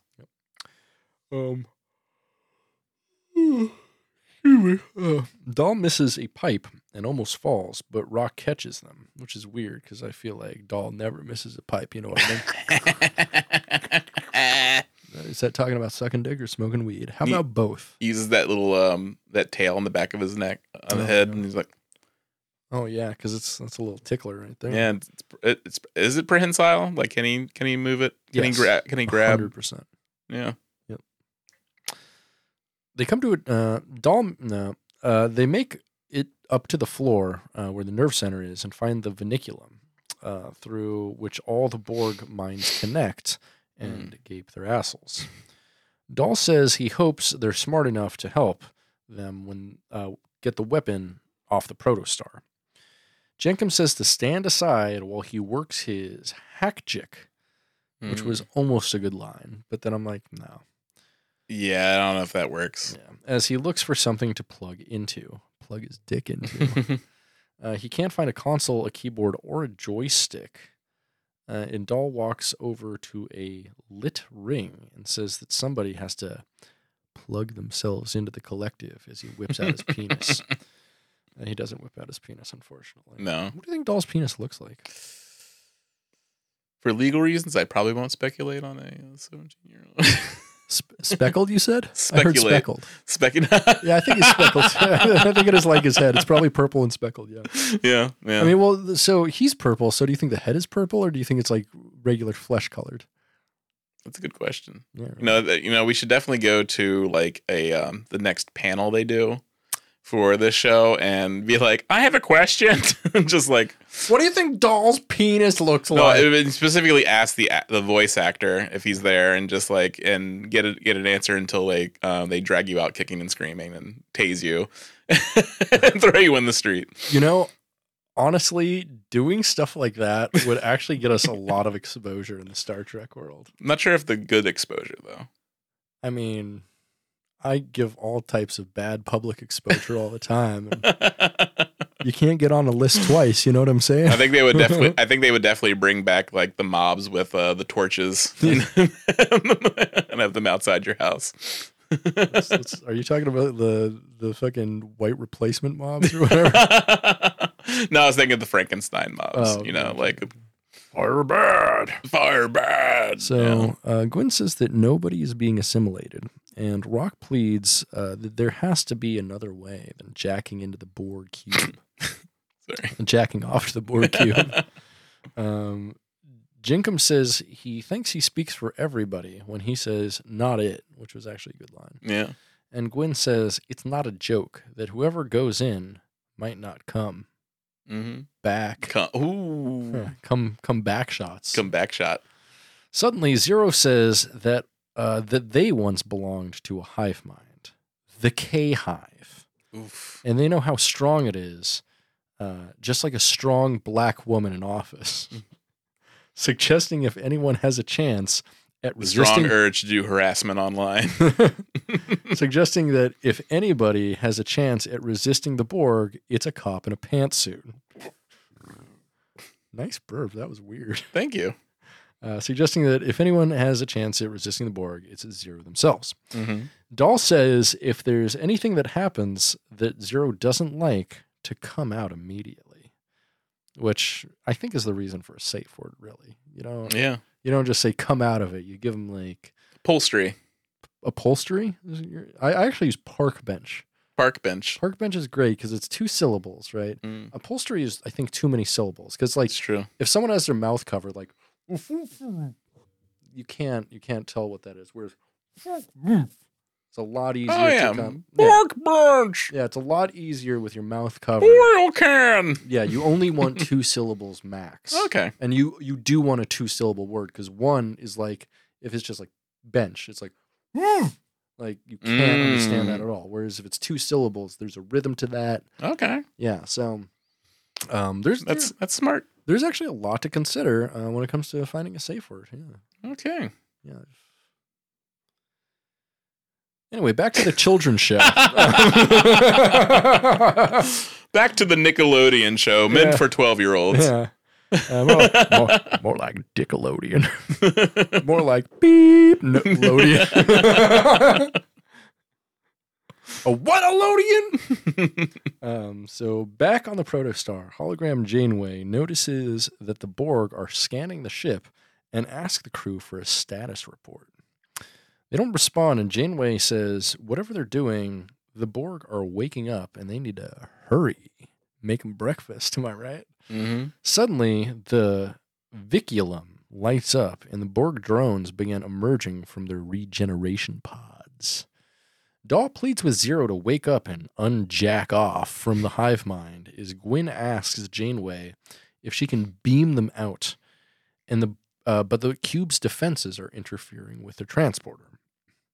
The Borg enter the room, and Dahl says that they have to go, but Rock protests that they can't just leave Zero. Mm-hmm. Suddenly, a Sharkman Borg steps forward and tells them the resistance is futile. Yeah, I've never seen that species before. I haven't either, but it's awesome. It's like he's a Sharkman with like fins on both sides of his head and the top of his head. Yeah, it's pretty sick. Yeah, he looks kind of like a hammerhead shark person or something. It's really from cool. from Street Sharks. Yeah. It's a Borg sharks. That's how the Borg learned the word Jossum.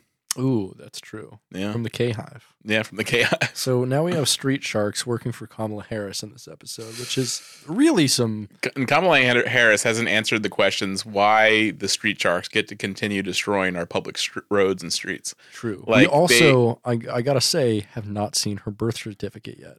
Yeah, she could be a Street Shark. She could be a Street Shark. I always thought that was fucked up on Street Sharks. Like, the sharks just burrowed through all the streets and destroyed them, like with their fins coming out of the streets, and then so they pretty much just made all of the entire city completely undrivable. Yeah, what do you hate so much about the road paving and reconstruction crews and their unions? He's providing so many jobs to that city. Those three Street Sharks are providing. Or maybe you know what? That's true. Maybe they could be very pro public transportation. They're trying to get trains built in the city because they know how much more convenient and efficient and green trains are as opposed to motor vehicles. We care about the ocean because we're sharks. Oh my God, it's but making sense. We're going to destroy the street for the ocean. Wow, they're anti-street sharks. So there people will stop driving cars and poisoning the sky. That then rains acid rain down into the ocean and kills and hurts our sharks. Absolutely, and stops oil drilling, and that also kills tons of sharks. Wow, so yeah, they were doing some really direct action shit. They were very heavy praxis. Yeah. Wow, that's awesome. Yeah, good for them. Street Sharks were not some namby-pamby little DSA bitches. They were fucking communists. They were just I hate these streets. They are car culture is sending us down a suicidal path that we can't get off from. Mm-hmm. So I will use it as my main mode of transportation, and I will destroy it every single street with my fin coming up, causing huge lines and make it all dangerous. Fucking heroes, fucking real heroes. Yeah, they took the Captain Planet concept to another level, really. Yeah, really more so. Yeah, because Captain Planet, he only appeared to just punch people, but he never actually changed any sort of policy. He never changed any of the hierarchies. All he did is he would show up to prevent absolute catastrophe. Yeah, he didn't stop global warming in any way. But the fact that they were that he continued to allow people Hoggish Greedley to continue to exist and to continue polluting. Right, but Hoggish Greedley is absolutely nothing compared to Exxon Mobil or Shell. Yeah. Hoggish Greedley is just he's a symptom. Yeah, he's just dumping nuclear waste into 2 different lakes around the world, whereas fucking Exxon Mobil is poisoning the world's water supply and fucking destroying our atmosphere every single day, and Captain Planet doesn't give a fuck about them because guess why? Ted Turner created Captain Planet, and guess who fucking advertises on all of Ted Turner's goddamn networks, CNN, TNT, TBS, fucking all that shit. Wow. It's goddamn oil companies. Yeah, like he is pretty. Yeah, all Captain Planet would do is just punch the people because obviously the problem was we just needed good people to be in charge of our nuclear waste dumping. We just need a little bit of violence towards a couple people. We don't need to change these figureheads. systems.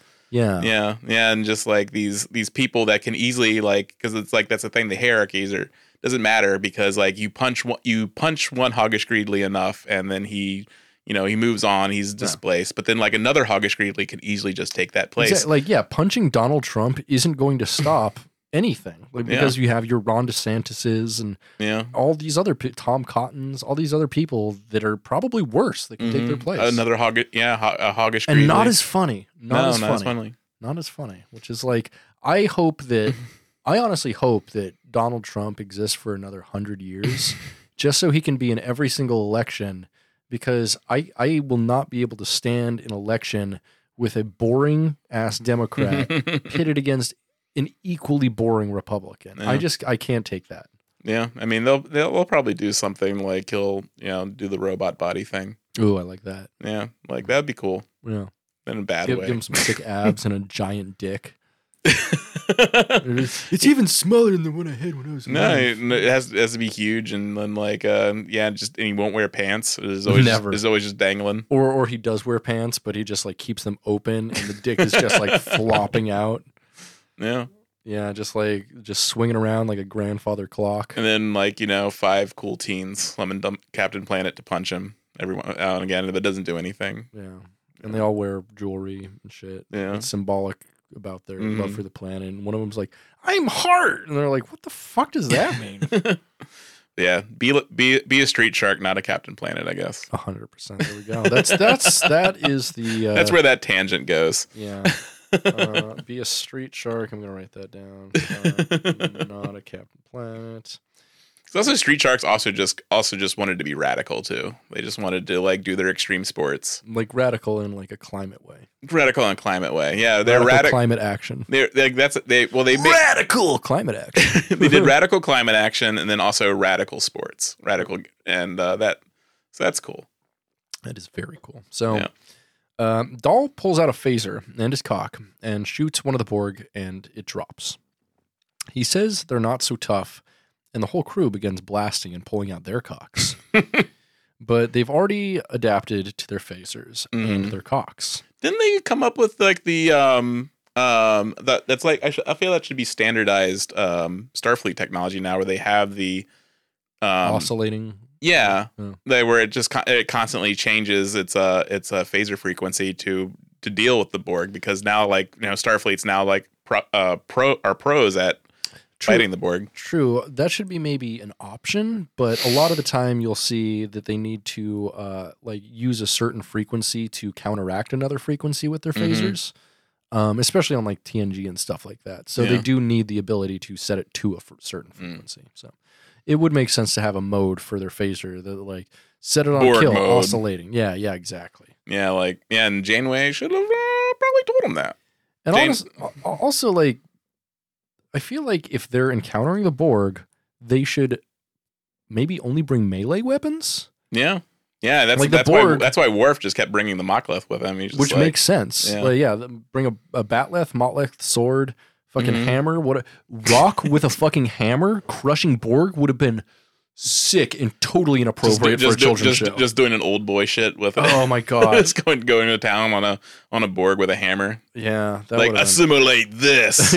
Just going straight the famous line. Gallagher with him. Just a giant sledgehammer. That'd be sick. Yeah, that would have been rocking. Of course, would not fit into the show for 12-year-olds, but maybe it should. Maybe kids need to learn, what really works. Grow up. Grow up. If you fight an impossible enemy, grow up. Next season's TV 14, whether you like it or not, you little bitch. Also, I feel like just regular guns would just come in handy at this point. That's very true. It's weird that, we never see a regular gun of any except sort in First Contact when he uses it in the holodeck. Right. Yeah. But that's on the holodeck. That's what was one of the most insane Picard moments. Just because he's just like firing a machine gun and just going screaming. It's pretty sick. Yeah, it's just like doing a whole Rambo thing. But it's just like, it's you're Picard. You don't do this. Yes, he does. He does in the movies. So, Gwyn wonders if they can adapt to the heirloom and begins beating them with it, but they soon adapt, which is, I don't know how they do that. Yeah. Rock tells everybody to keep switching their phaser frequencies. The Borg get close, and Rock begins fist-fighting them, which seems to work. Jenkin blasts one with a hand torch, but then accidentally destroys a bridge cable with it, which, a couple things here. First off, fire would work great against the Borg as well, I think. So there's definitely that. Yeah, so the motherfucker's on fire. Although they can exist like in space, so maybe not. Yeah, but it would still probably consume their organic parts. I guess so. Yeah. And then possibly incapacitate them. But also, what the fuck is this bridge cable made out of that it like incinerates in like a matter of seconds? Yeah, that was wild. Yeah. Yeah. So part of the bridge with Gwyn on it begins to collapse, and the Borg get closer. So Dahl shoots the other cable, dropping or collapsing the bridge, that part of the bridge, and dropping Gwyn to a lower floor, just as the rest of the crew gets captured by the Borg. And Dahl tells her to get away while she still can. Now we're back with Zero, and they're in the Borg hive mind, the K-hive. And Borg asked them to give themselves over to the collective. And she's like, no, I'm voting for Buttigieg. I just actually misgendered Zero. Zero's a they, them. Sorry. Yes. Zero says they need to get rid of a weapon, and the Borg call it the living construct, which is a sick name for a weapon. Yeah. Pretty sure that's a Magic the Gathering card. That sounds right. Yeah, you're right. or like a fucking enchanted item on Diablo 2. Oh yeah, yeah. I loved when I played Magic. I loved using artifacts, and I think Living Construct was one of them. That sounds right. So Zero says if the Living Construct is a danger to the Federation, it could one day be a danger to the Borg. And the Borg decide that they'll just assimilate the ship and use the Living Construct to assimilate their enemies instead, which I think is kind of weird since I don't think the Borg really think about things in terms of enemies versus allies or friends, since like in all but 2 cases, they've been like just the natural predator of something. Yeah, it's like they're not intrinsically evil. Yeah, they don't do politics at all. They're not like, this is our friend, this is our enemy. They're just like, is this race useful? Like they're a machine essentially. Yeah. So, and they don't fuck around with trivial little things like, are they good or bad? Yeah, that's why. I think we've mentioned before, like how like the Queen kind of undoes the concept of the Borg in a way, because totally like the Queen does add sort of like a sinister element to them, where they're where they have like a hierarchy, which makes sense. A hierarchy, and then like also like intention. Right. To do something that's bad. Right. Whereas before, like they're just kind of like acting from a more neutral state. Like a machine, basically. Like a machine, yeah. Which is understandable, and it has the same kind of terror behind the Borg that you have behind something like Skynet. Like just something that isn't human and doesn't understand humans, which is why they think humanity must end. Because like a HAL. Yeah, because from an outside perspective, like, humanity sucks and is dumb and should die. Yeah. Yeah, like, we're not good for anything. No. We destroy things. And we're bad for things. Yeah. At least right now. Maybe in the Star Trek future. That's in not Star the case, Trek future, I think we're doing more net good. Yeah. But right now, we're just doing, like, capitalism in different and shitty ways. And that's just about it. Mm-hmm.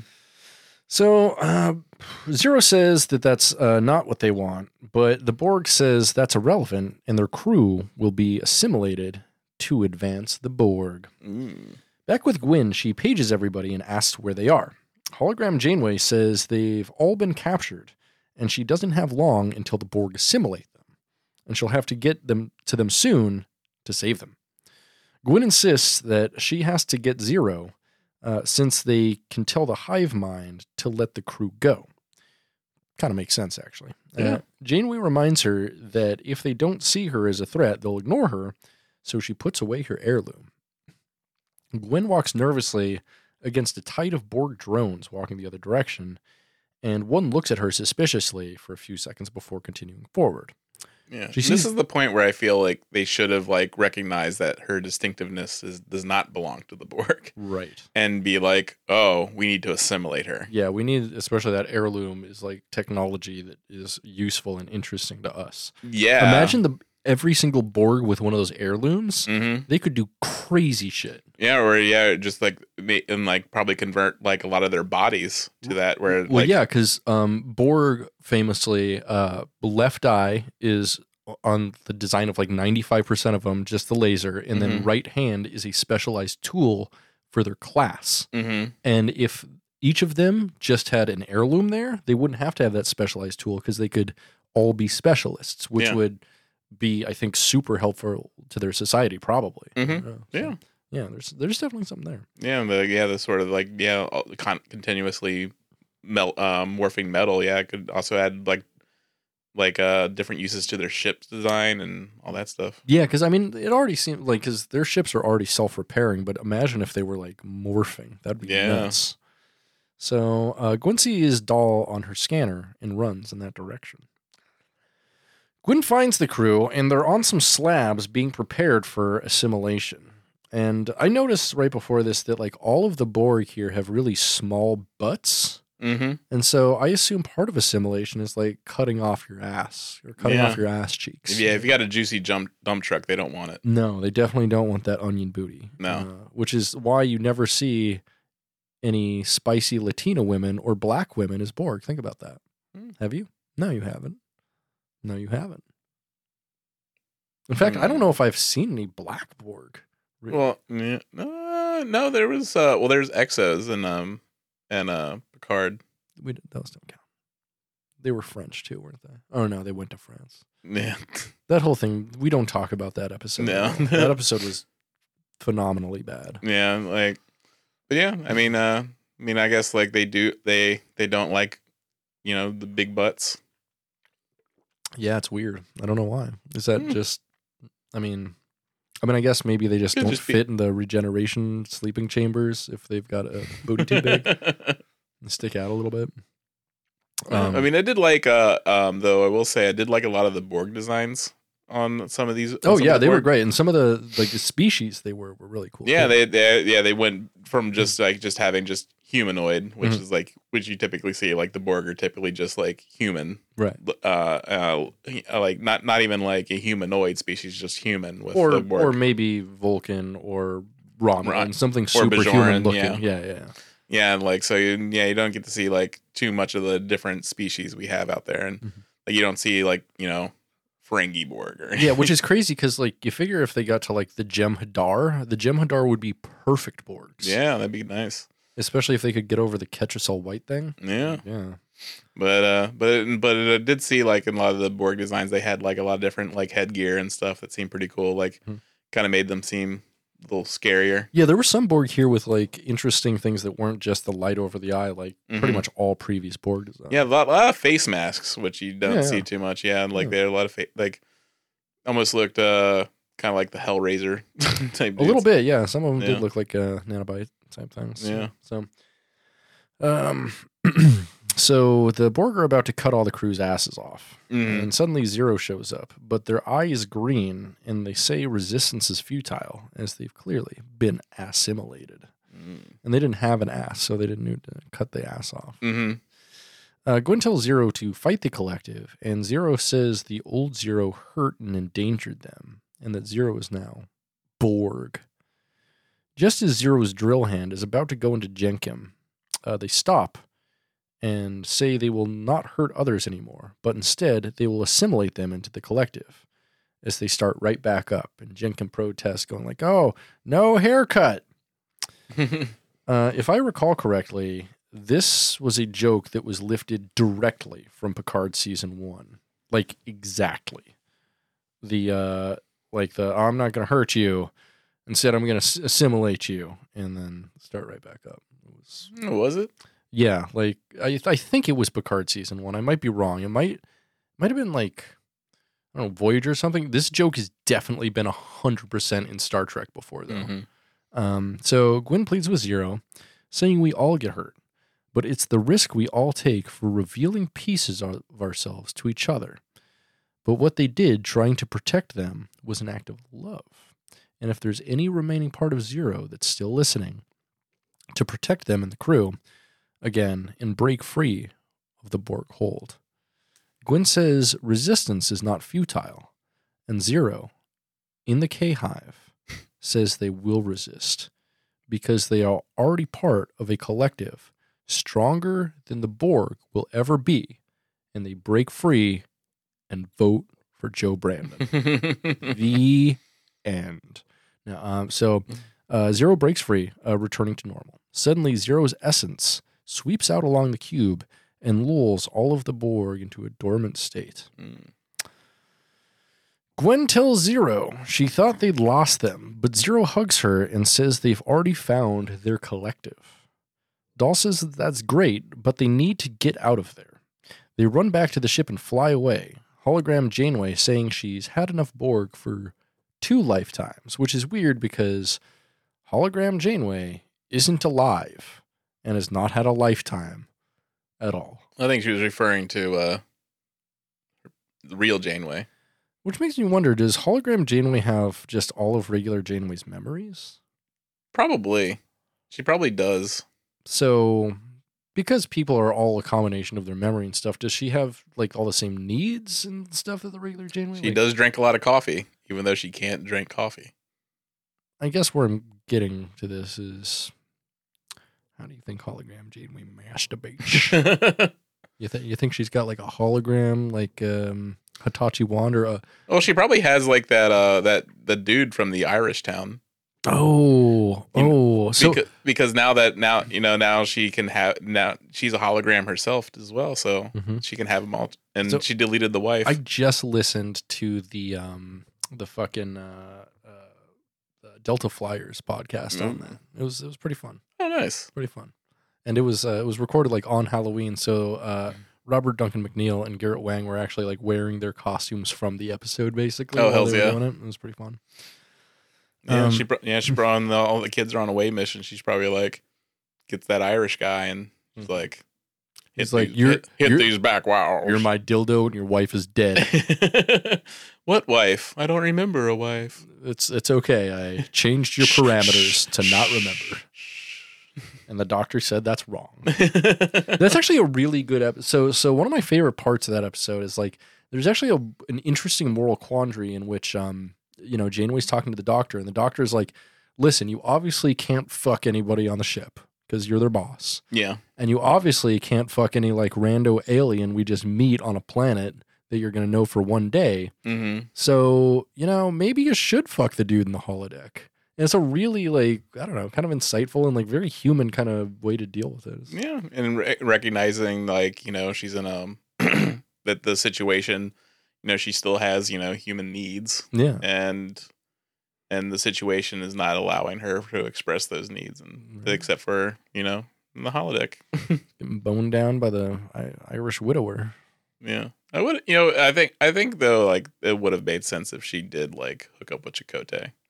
It would have. Especially, well, that's the thing too, is like, it wouldn't have made sense really if she was his boss. Yeah. Which is why I think, and this is something. That's why I feel it's like because they're in an extreme situation, though, like kind of like some of those rules are. Well, so one of the things that I want to say Brandon Braga really pushed for when they were creating the series is he said that he thought that the Maquis should remain separate. So they should be on the crew, but kind of as a separate thing, just like the Bajorans are to Starfleet on DS9. Mm-hmm. Which I think would have made sense and also given them a lot more opportunity for stuff like that. Yeah. Because at that point, she's not his boss. Maybe, he is like the first officer or whatever, but he is still working for Maquis interests, just in the interest of getting back home. And that would have been cool too, just like, just visually, like also, like they don't adopt the Starfleet uniform. Yeah. And also, it would have made sure, probably, I think, that Chakotay didn't become a huge fucking cop. Because Chakotay, after the first season, is just like, oh, I'm Starfleet now. Hey, Harry. Hey, Tom. You keep fucking up. I'm a cop. I'm going to tell you the rules. Stop fucking up.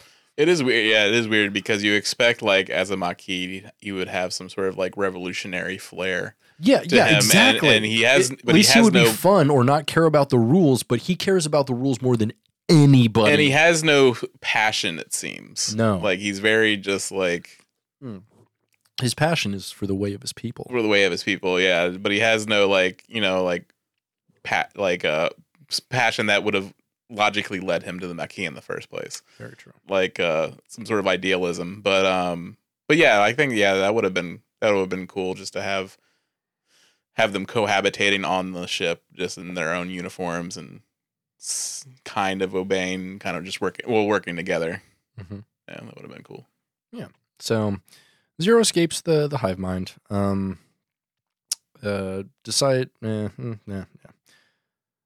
Zero escapes the hive mind, and they said they listened to a friend, and that's how they got out. And while they may have harmed others in the past, they now choose to save, and that the protostar is much akin in that it could destroy Starfleet, but it still could be used for good.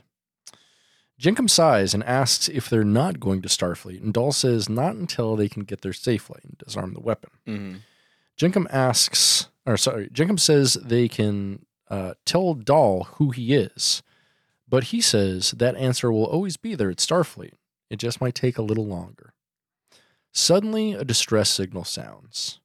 Rock asks if they can go help and answer the call, and Dahl says that 5 minds are better than 1. But Murph protests. So Dahl says 5.5 minds. Whoa. That is some racism, dog. Half a mind? Half a mind? And just because he can't recognize. Homie just made the 1/2 compromise by himself, which is not okay. Like, we have learned from history that no person is a fraction of a person unless they're like missing some limbs, and then we can make jokes about that. But like, come on, man. What the fuck? What the fuck, Dahl? That's some racist shit. Yeah, I mean, he should know more than anyone not to be racist, because no one even has any idea what the fuck he is. Yeah. Yeah. Murph is, he doesn't express his intelligence in a way that, that a humanoid species may not even recognize. Yeah, Murph is just nonverbal and chill. Like, leave Murph alone. Yeah, Murph knows what he's doing. Murph's a homie. Yeah. So Zero says that they may not yet be ready for Starfleet, but they're ready to take orders, Captain. Janeway tells Dahl he's growing and adapting, and he says, "Yeah, my dick is growing and adapting." And Dahl says, "What can he say? Resistance is futile." Next, since somewhere else in the universe, in the galaxy, Admiral Janeway's ship comes out of warp, and we get a log saying, "Admiral's log, stardate 61284.3. We arrived at CR 721 only to make a frightening discovery. A helpless Starfleet relay station decimated. No sign of survivors. The Captain Chakotay I know could never do this. I fear he's lost command of the protostar, and whoever gave this order must be stopped." It then shows the diviner on his biobed, and suddenly his vitals start peaking as he awakens. That's the episode. What'd you think? Yeah, it was good. Yeah. Like, I'm wondering if the diviner, when he wakes up, he will just be manipulating Janeway into Oh, definitely. Admiral Janeway? Yeah, 100%. Yeah, just be like, "Oh, they need to be stopped. Look what they did to me. They took my daughter." Yeah, he'll know how to manipulate them. And but yeah, that was it. Yeah, I mean, I am kind of a little Borg exhausted. Like I feel like Voyager, I think, put a good pin on the Borg. And so I think this is just going to be a one-off episode, and if so, great. Yeah. Like, it's fine if they.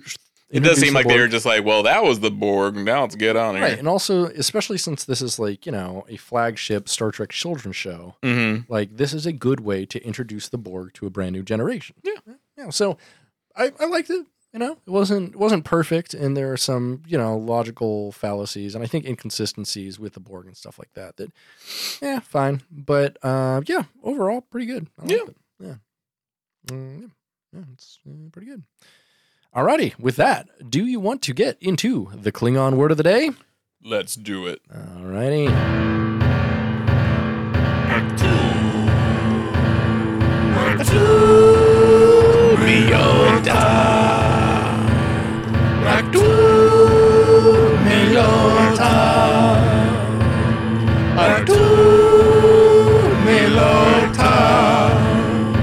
It's the Klingon word of the day.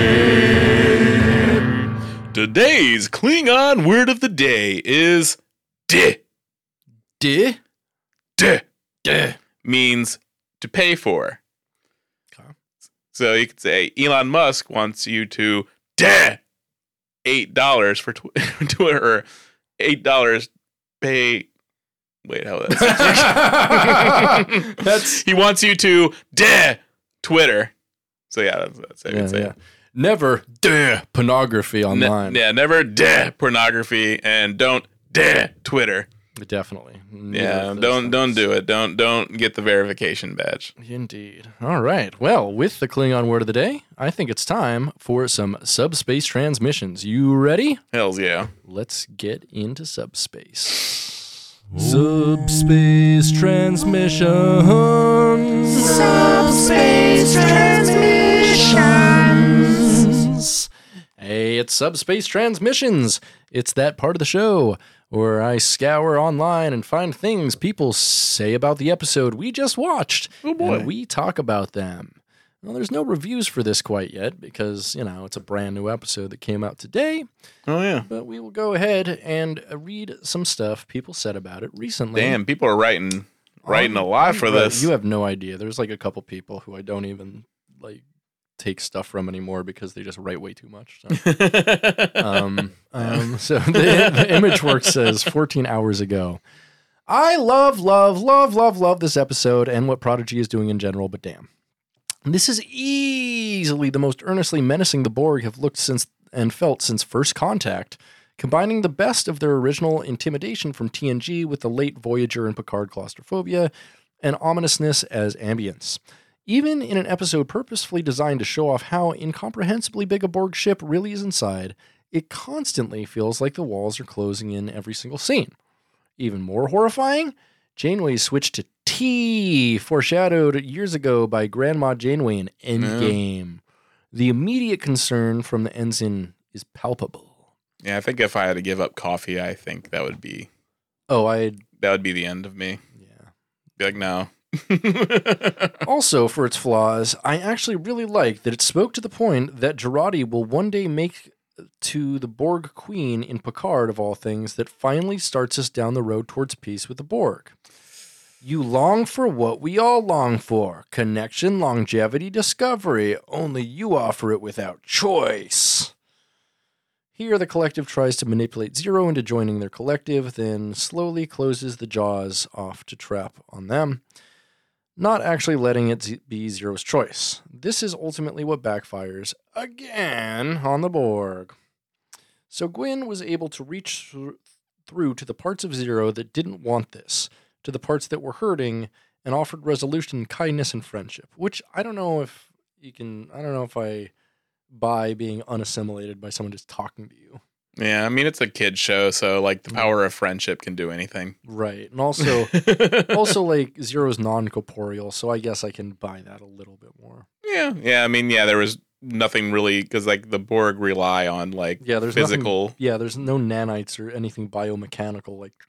Oh, and that's something I wanted to bring up. They didn't use any of the instantly replicating nanites on them. Yeah, which is weird because they usually just stick that right up their nose or put it on their neck. Yeah, just like once they come up to once they like captured them, they could have just like hit them with a little syringe and instantly assimilated them, but they didn't.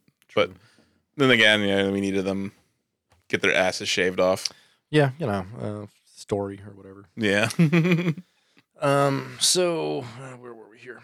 They're defeated by the Protostar's interpersonal connections, their desire to discover the universe and Federation together, and to hopefully make a positive difference in the galaxy that will leave a mark long after the ship flies off. Without any physical processes to manipulate resistance levels, the Borg was forced to compete solely on the merits, and even still finding a way to cheat, still lost. At their lowest point post-Endgame, and they were beaten by a half dozen kids, a good speech, and a blob of gas. That's the kind of loss that's going to stick with the Borg, and likely a data point, that goes into the Queen's calculus in Picard. I mean, I don't know if they register that as just as an encounter.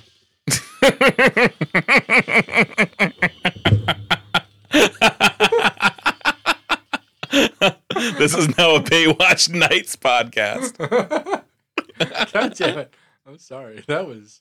I love how it keeps randomly playing. Yeah, right? Why? These German DVDs are insane. Yeah. They've got a Borg mind. They've got a mind of their own. This is like, you want to watch some Baywatch Nights. Now, bitch. Some people stand in darkness. Yeah, so, I agree with that. For the most part, it's, I don't know. Yeah, that the Borg really keeping track of this whole thing and be like, oh, the kids got us. You know, Borg have to be fooled every now and then. We would have got away with it, too, if it weren't for your dang blasted kids. You meddling kids. And your damn dog thing. Your damn blasters and your big rock man girl thing. Yeah. Like, more than anything, I hated the Borg storyline in both seasons of Picard. So fucking. Oh yeah, I mean, what they do with the Girardi thing is like stupid and makes the Borg look dumb and weak and hilarious. Yeah, I mean, I will say like I did like how Zero was able to talk. Like I feel like that should be like the talking point, the go-to point for communicating with the Borg is like their collective intelligence all speaking. Yeah. I like that was more cool. than a queen. Mm-hmm. Like that 100%. That makes more sense. And that's how it originally was. Mm-hmm. Yeah. So I don't know. Yeah, I like that a lot better, but you know, we can't get nice things. Yeah. No. Can't have nice things. So next we have a comment from Brooklyn X Man. Has a theory for us. You ready for that theory? Oh, yeah, I'm ready. So, theory. The Borg cube revealed how to destroy the living construct or neutralize it at the very least. How? Answer this one question. How does the Borg know what it is? If the Diviner had created it using future technology or even brought it from the future, and then it never interacted with the Borg, how would they know what it was? If they had interacted with it, most likely they'd have taken it. But what if he didn't make it? What if, instead of future technology, it's past? We've seen ancient civilizations in Star Trek before, with technology capable of things well beyond present tech. I think the living construct was brought back from the future by the Diviner, but he found it rather than made it. I think it exists in the present twice, once the now version, and once the future. And if you find the now version, you can potentially alter it to leave a backdoor into whatever the Diviner does to it in the future. That's smart. Yeah, it's kind of like a Chrono Trigger when you do that.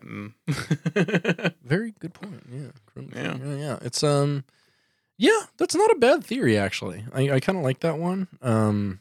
Yeah, they could find it when it's like weaker or whatever, just being made and be like, I'm gonna smash this with a hammer. Yeah, that is a really great point of like, how did the Borg know what it was? And also, the Borg have been shown that they have sort of like almost a prescient. They like all times exist to them at all. You know, they can see through time. Yeah, but at the same time, yeah, but like how would they know what this? Yeah, it begs some questions. It begs some questions. It definitely a beg of the question. He beg like a man. Next, we have something from Laziest Marxist, which, you know what, I identify with that. That's we stand that. So, Laziest Marxist says, for a moment, the climax felt a little power of friendship, and then I realized two things. One, at least some of those drones are probably carrying the virus that the TNG crew sent to the Borg, which probably made them susceptible to Zero's breakthrough. And two, we don't really know enough about Medusans to know how powerful Zero really is, which also makes the thought of him being assimilated real nightmare feel. Which that's him, her. It's they, them. Yeah, like as we said, like Zero doesn't have any organic components to really bring into the Borg, but I can see like maybe like joining the hive mind.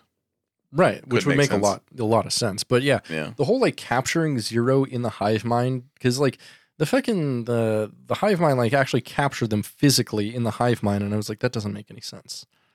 I felt that was like the mind palace type shit, where it's like a representation of them, and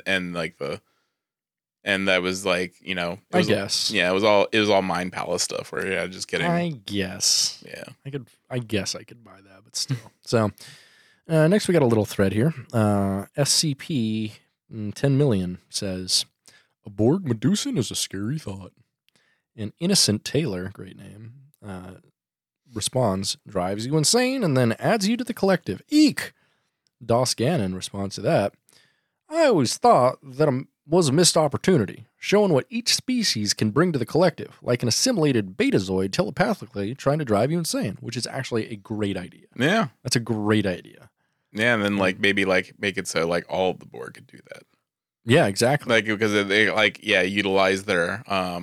utilize all their powers. Mm-hmm.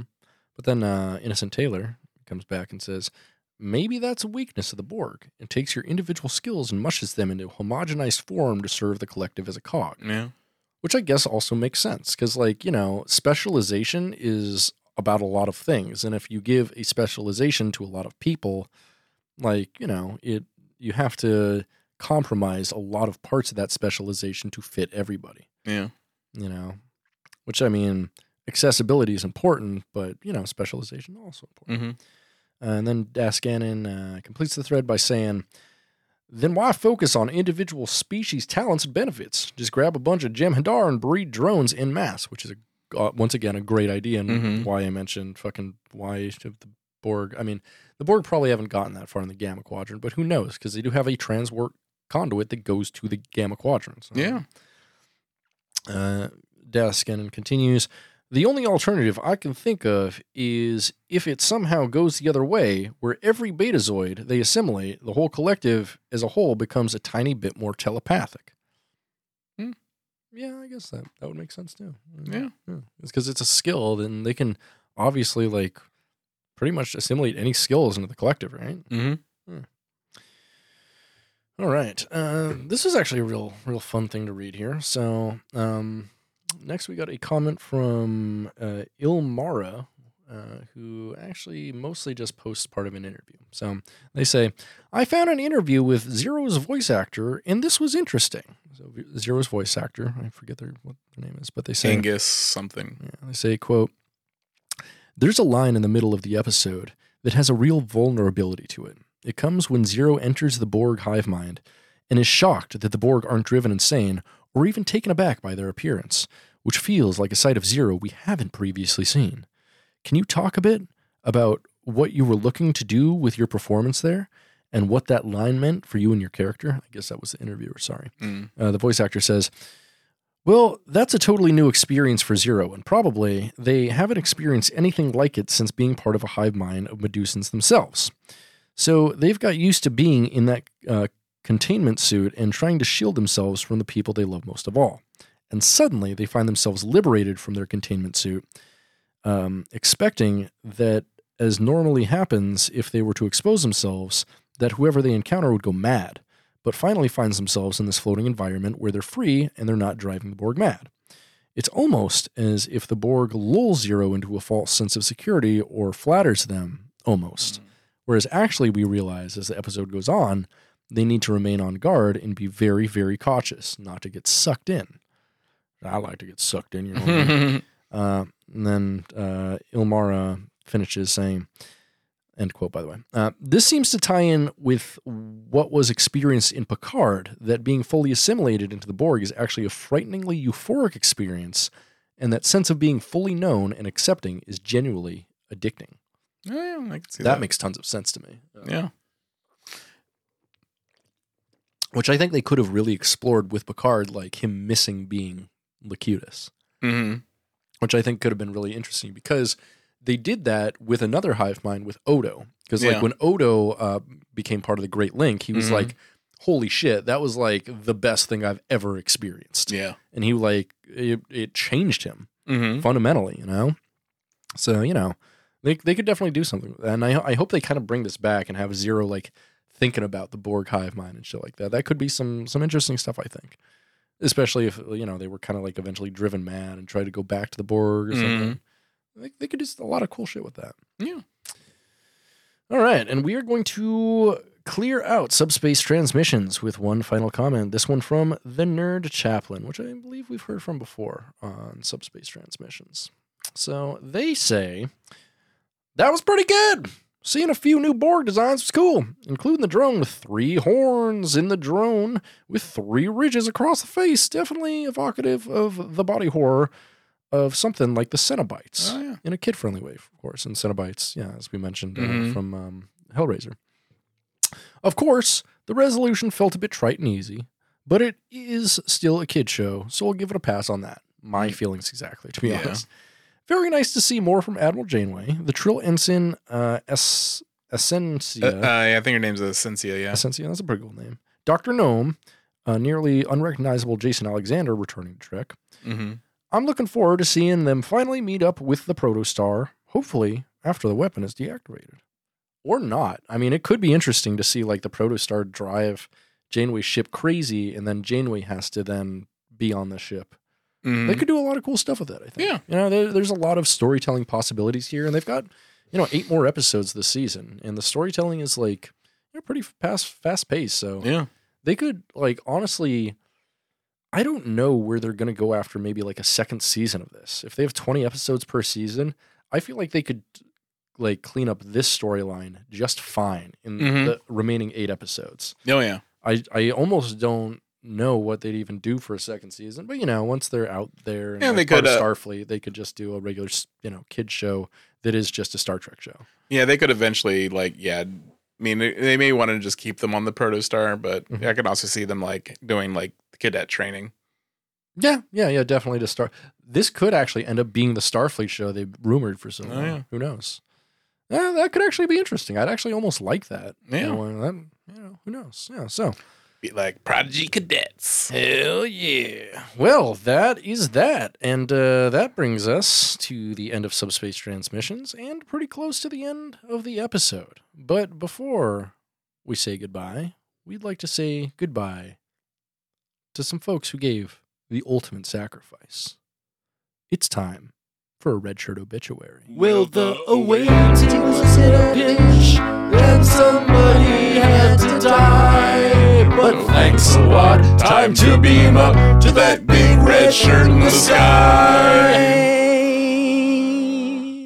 It's the red shirt obituary. Today we remember the entire crew of the USS Grissom, who was commanded by Captain J.T. Esteban until the year 2285. The entire crew, including Captain Esteban, perished when they were attacked by the Klingon warlord Kurg's bird of prey as they were orbiting the newly formed Genesis planet. It should be noted that the destruction of the Grissom was actually an accident, as Krug ordered it to be incapacitated, as he wanted to take the crew prisoner. He summarily executed the gunner responsible for destroying the craft. So rest in peace among the stars, crew of USS Grissom, and thanks for your contribution to the greater good. I guess. R.I.P. bozos. Fuck you.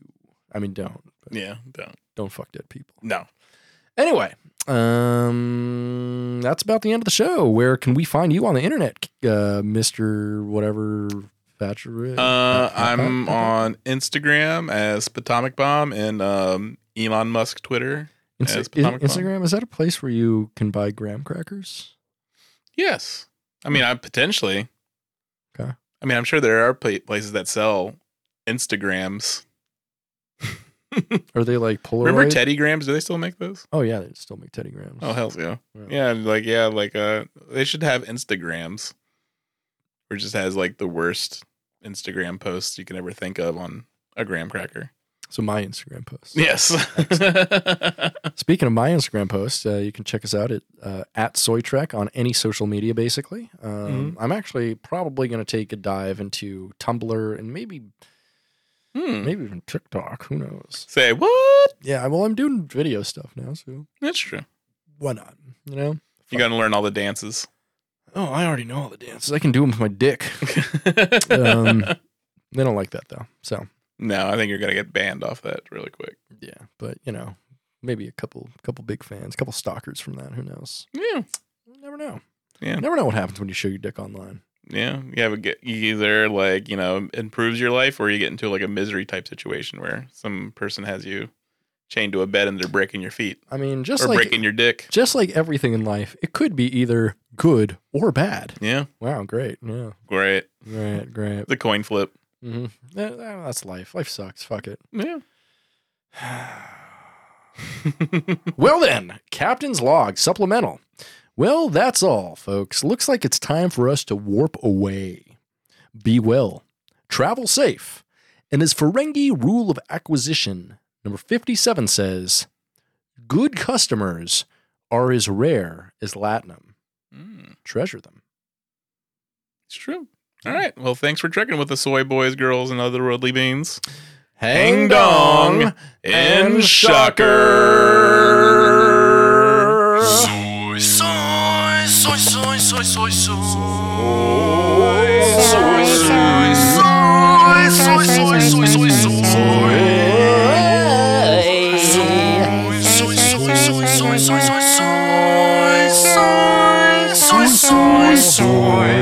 soy, soy.